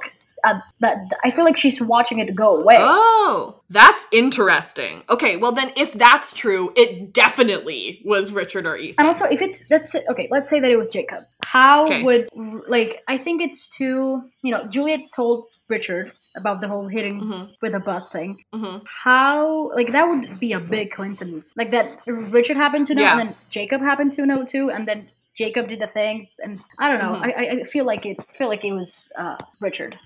I like that. I'll keep it. Okay, flashback thoughts. Anybody else with flashback? I think I do. Yes, go ahead. Yeah, because we had some things about their marriage and stuff. You said you had some headcanons about that. Yeah. Okay. So you said, you know, that Juliet had to love him at some point, right, to marry him. Yeah. But what I'm thinking, this is something that I've always thought about her relationships, is that how unhealthy all of them are. You know, with Jack, with Ben, with Edmund, and it makes me think about her parents. Her parents got divorced, and they said, you know, this is what she tells Sawyer. You know, just because we love each other doesn't mean that we're meant to be together, and that's what her parents tell her. So I feel like she has this weird idea of what a relationship is, and like what love is. I don't know. I feel, and it's not until she's with Sawyer that changes. But I feel like maybe when she met, like, she got with Edmund, and she didn't necessarily, maybe she wasn't in love with him, but because of this idea that she has of what a marriage is, or whatever, what a relationship is, she just went with it because that's what she's seen from her parents. Right. And like, maybe, you know, he showed interest in her, and, you know, there are people in the world who are just like, okay, well, this is, you know, if this is my option, then I'll take it. Right, exactly. Yeah. And she's like, we know how shy she was, how shy, submissive. Yeah. I don't know. I think maybe she just easily fell for it. Yeah. And she was just like, okay, well, if this man likes me, you know, maybe he's the only one, so I might as well. Maybe he's the only one, and so I might as well just do it. Exactly. I don't know. What I really want to know is what happened that they ended up in divorce. Yeah. Like, because I don't think, it doesn't feel to me that she was the kind of person to like snap maybe and be like, okay, enough. She, like, maybe it was him. I don't know. Yeah. You got anything else for the flashbacks? I think I had something about Rachel, but I don't really. I think we talked about it. It was the footage of. Okay. Oh, right. Yeah. Okay. So for the island stuff, Ben wants to talk to her, like, after she's pacing outside. He's like, Ben wants you, and I'm like, what else is new? Oh my god. Ben's the one being the weirdo. Jack and Tom is like introducing himself to Jack. They, like, later we see them like playing football together, and they actually kind of become friends, which I think is kind of sweet. And then Friendly says they've got history. So I'm like, okay, well, let's talk about the history then. Okay. Yeah, Ben is being weird. Ben's a weirdo. Thanks. Yeah, and I think this is also a thought that I had about the alliance that you said that they, like, you know, it's broken now, right? Yeah. I think that it was very close to also break when she finds out that he has cancer, and she goes to him, and it's like, you know, if you can cure cancer, why do you have it? And then she's very worried about her sister, and that's when she, like, slaps the glass out of his hand. And I feel like that was a moment where he almost loses her as a you know what I mean? I forgot the word. Yeah. And but then as an ally, there you go. And then he shows her the footage. But I feel like their relationship was already like almost at the point. Right. He has so many things in his back pocket to be able to, like, reel her back in. And this was, like, the final straw that, like, the only thing that I have left is to tell her that she can go home. Or, like, maybe he had more things and she was like, no. Like, every time he was like, well, what about this? And she's like, no. And so it's like, that was his last straw. That was his last resort. We see a brief history of time again in The Man from Tallahassee. It's on Ben's bookshelf. And so I'm like, is this the kind of books that Ben likes? Adam? Sorry, I don't want to read it. How does Adam even know what Ben likes to read? I know. Like, what? I'm going to pretend that Ben, like, lent this book to Aldo. Okay. And then Stephen Hawking and Eloise share the same last name. And then Eloise, of course, is aware of time travel and oversees the lamppost. So, like, science, you know? Ben's in surgery, and Aldo, like, it doesn't seem like he knows. Like, Danny knows that Ben's in surgery, but it doesn't seem like Aldo knows. And, because he's like, okay, well, I'll talk to your dad, that's fine. Yeah, Walt was kept here. Did they try and mind control him? He seemed fine. We talked about this already. Okay. All right. Oh, wait. This is my Carl thoughts. I want to see if I have anything else other than the Carl thoughts, because my Carl thoughts are going to take a long time. Okay, I have some things if you want to talk about. Okay, go ahead. Yeah. Okay, when we were talking about how much the others actually know Juliet and how they feel about her, I wonder if they know about her and Goodwin, and that's why maybe like she was having this affair. Do they, like, not trust her? Like, look at her weirdly because of it? I wonder if they know about Ben's attachment to her, and they probably know that Juliet doesn't like it, and that she's stuck here, and, you know, they probably know about Juliet and Goodwin, and they also know that Goodwin is now dead. Yeah, So, like, don't get too close to Juliet, I guess. Oh god. And then I have something about Stranger. Why did I have something about Stranger in a Strange Land? Oh, because I think I don't remember which one of you said that she doesn't really get in trouble for killing Danny, but then Strangers in a Strange Land it's all about that. Like the on island stuff is her getting in trouble and almost getting killed because of it, because she killed one of her own. Well, oh, you're right. See, I thought that she was in trouble in Stranger in a Strange Land for asking Jack to kill Ben. No, I think it was because she kills Danny. She kills Danny at the request of Ben because Ben needs them to get gone or whatever. But they probably do say for killing Danny. I think I just for some reason I remember it as her getting punished for almost getting Ben killed. Now we have to pay attention because I really think it was because of Danny, but I don't know. Mm-hmm. And then talking about Stranger in a Strange Land, we were talking about who would be the second in command if Ben is not available, and we talked about Friendly, we talked about Danny. But what about if Danny's dead, Ben is unavailable? We say, okay, Friendly. Yeah. But in Stranger in a Strange Land is this woman Isabel. Oh, right. That she never comes back, ever. And she never comes back. So stupid. It's she's here because Ben is he's recovering or whatever, and she's the one in charge of the whole Juliet thing. And it's who are you?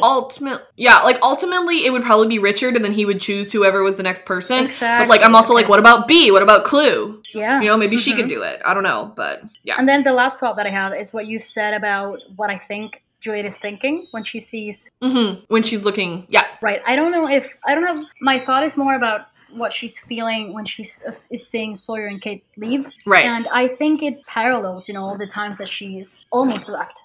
And right. She wants to leave, yeah.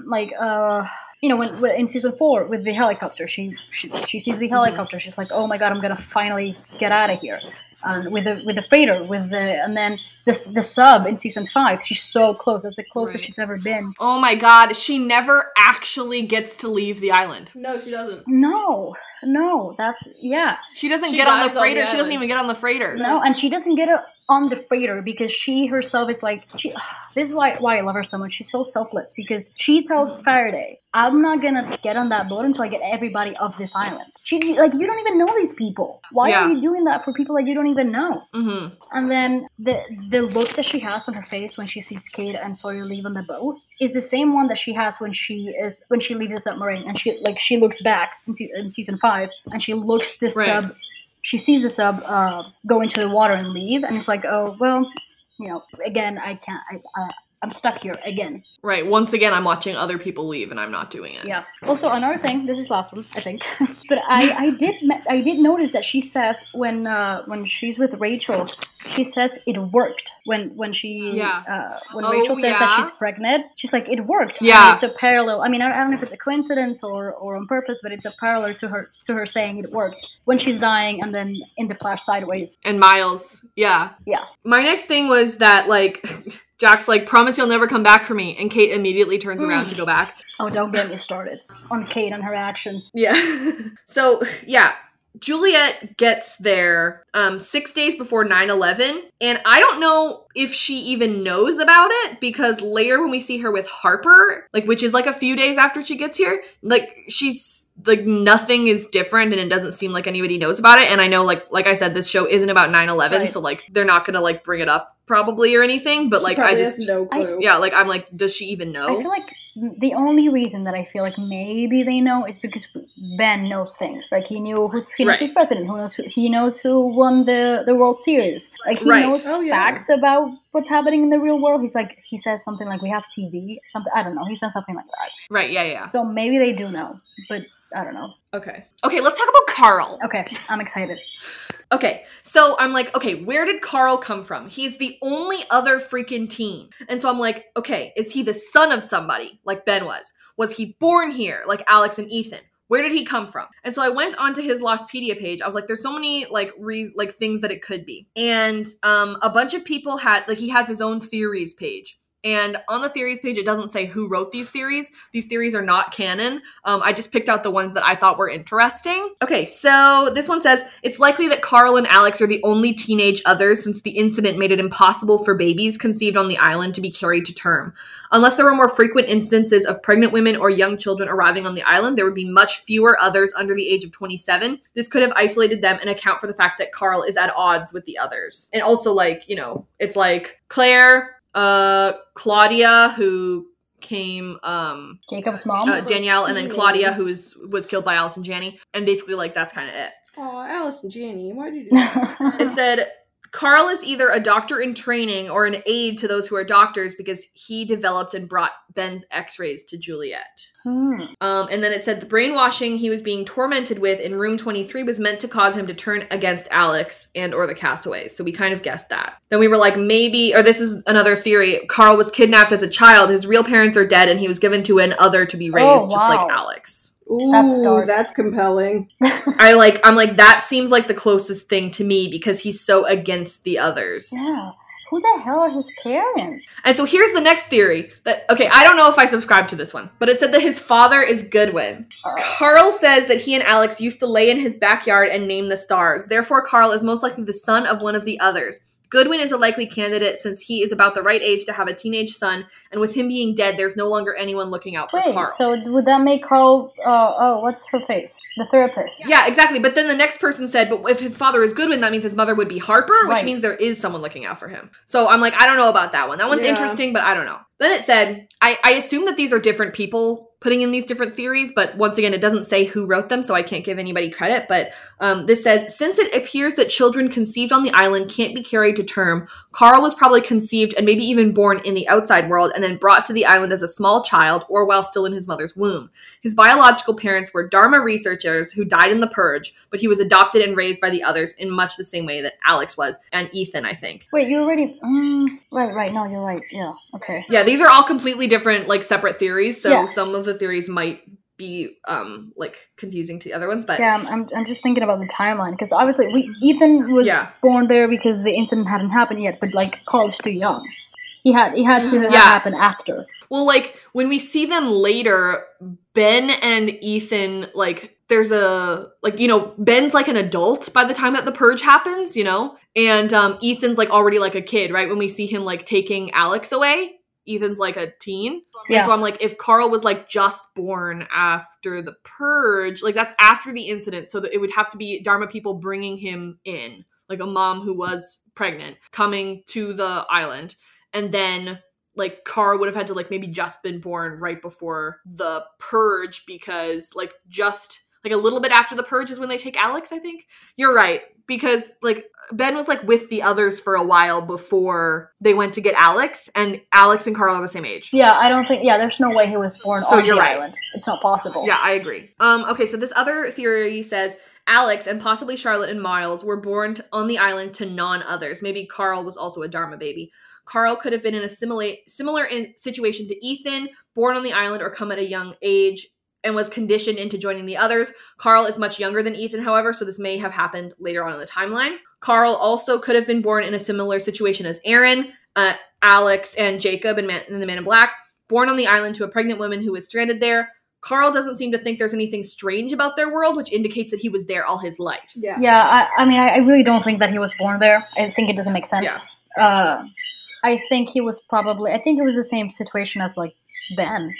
Or like younger, you know, he was brought there maybe when he was like a toddler, as a toddler, as a kid, So the last one that I picked out on the theories page was the others are also not above kidnapping children, since it became obvious after the incident that their population was endangered and recruiting newcomers from the outside risked exposing their world. It's possible they kidnapped children or bought trafficked babies on the black market. Oh, Christ. Oh my God. I was like, that one's too far. That's too dark. Like, let's just steal children. Let's not buy them. Why would they even think of that? Like, who thinks of that? I know. I'm like... And it's like, ooh, let me write this down. For some reason, like, my brain is like, okay, stealing children, that seems like something they would do. But then I was like, black market, yikes. Because then you have to give money to bad people. Yeah. Well, you know who would probably... Okay, now I'm thinking, when Ben gets Alex, the one who's in charge is Whitmore. I wouldn't put it past Whitmore to do something like that. Yeah, I agree. But other than him, no. Yeah, like Richard probably would be like, I don't know how I feel about this. Like, it's clear that Alex and Carl are the only kids, right? So it's not like they kept doing it. Like, I wonder if they like took Alex and they were like, she needs a friend, and then they like went and stole one. But then Richard was like, let's not steal babies anymore. Yeah. Okay, but and it just happened that they ended up being compatible, which I love for them. That's so funny. They're so Romeo and Juliet. I love them. Okay, that's all I have. Do you have anything else on your list there, Maria? I don't. Binny? Nope. All right. What an episode. I had the best time. That was really fun. Yeah, I just love talking to you guys. I think, I love talking about Lost in general, but talking to people who love it as much as you do. Yeah. It's just, it's so cool. I remember like when we became friends because of this podcast, I was like, it really feels like Maria gets me. I was always like, Maria's always on my level, and I love that about her. I am looking forward to our next podcast episode together, which is Cabin Fever, I think. I think it's definitely in season 4. I think it's Cabin Fever. I think you're right. I think it is Cabin Fever. Because I wanted to have a Locke episode. Yeah, it's Cabin Fever. He wasn't in this episode at all. So I need to talk about it. Need to come and talk to him. Yeah. Well, thank you for joining us. If you guys want to follow Maria, which I recommend, you can check out the links or her stuff in the description. You can follow me personally at Robin E. Jeffrey. That's ROBYNEJEFFREY, pretty much everywhere. And you can follow me on Twitter at Britannia, which is BRITTANIA with an underscore at the end. Like we said, feel free to check out our Patreon. That link is going to be in the description as well. And we also are still, I assume, we still have some stickers left. We are selling them individually and as packs. And like I said, shipping is free for that. So go check it out. We'll write you like a nice note that says, "Hi, thank you, you're the best." So if you want one of those, you should grab one. Yeah, thanks for joining us for this episode. I look forward to the next one. Okay, love you. Bye. Okay, love you. Bye. Tell him I said hi. Get to the point.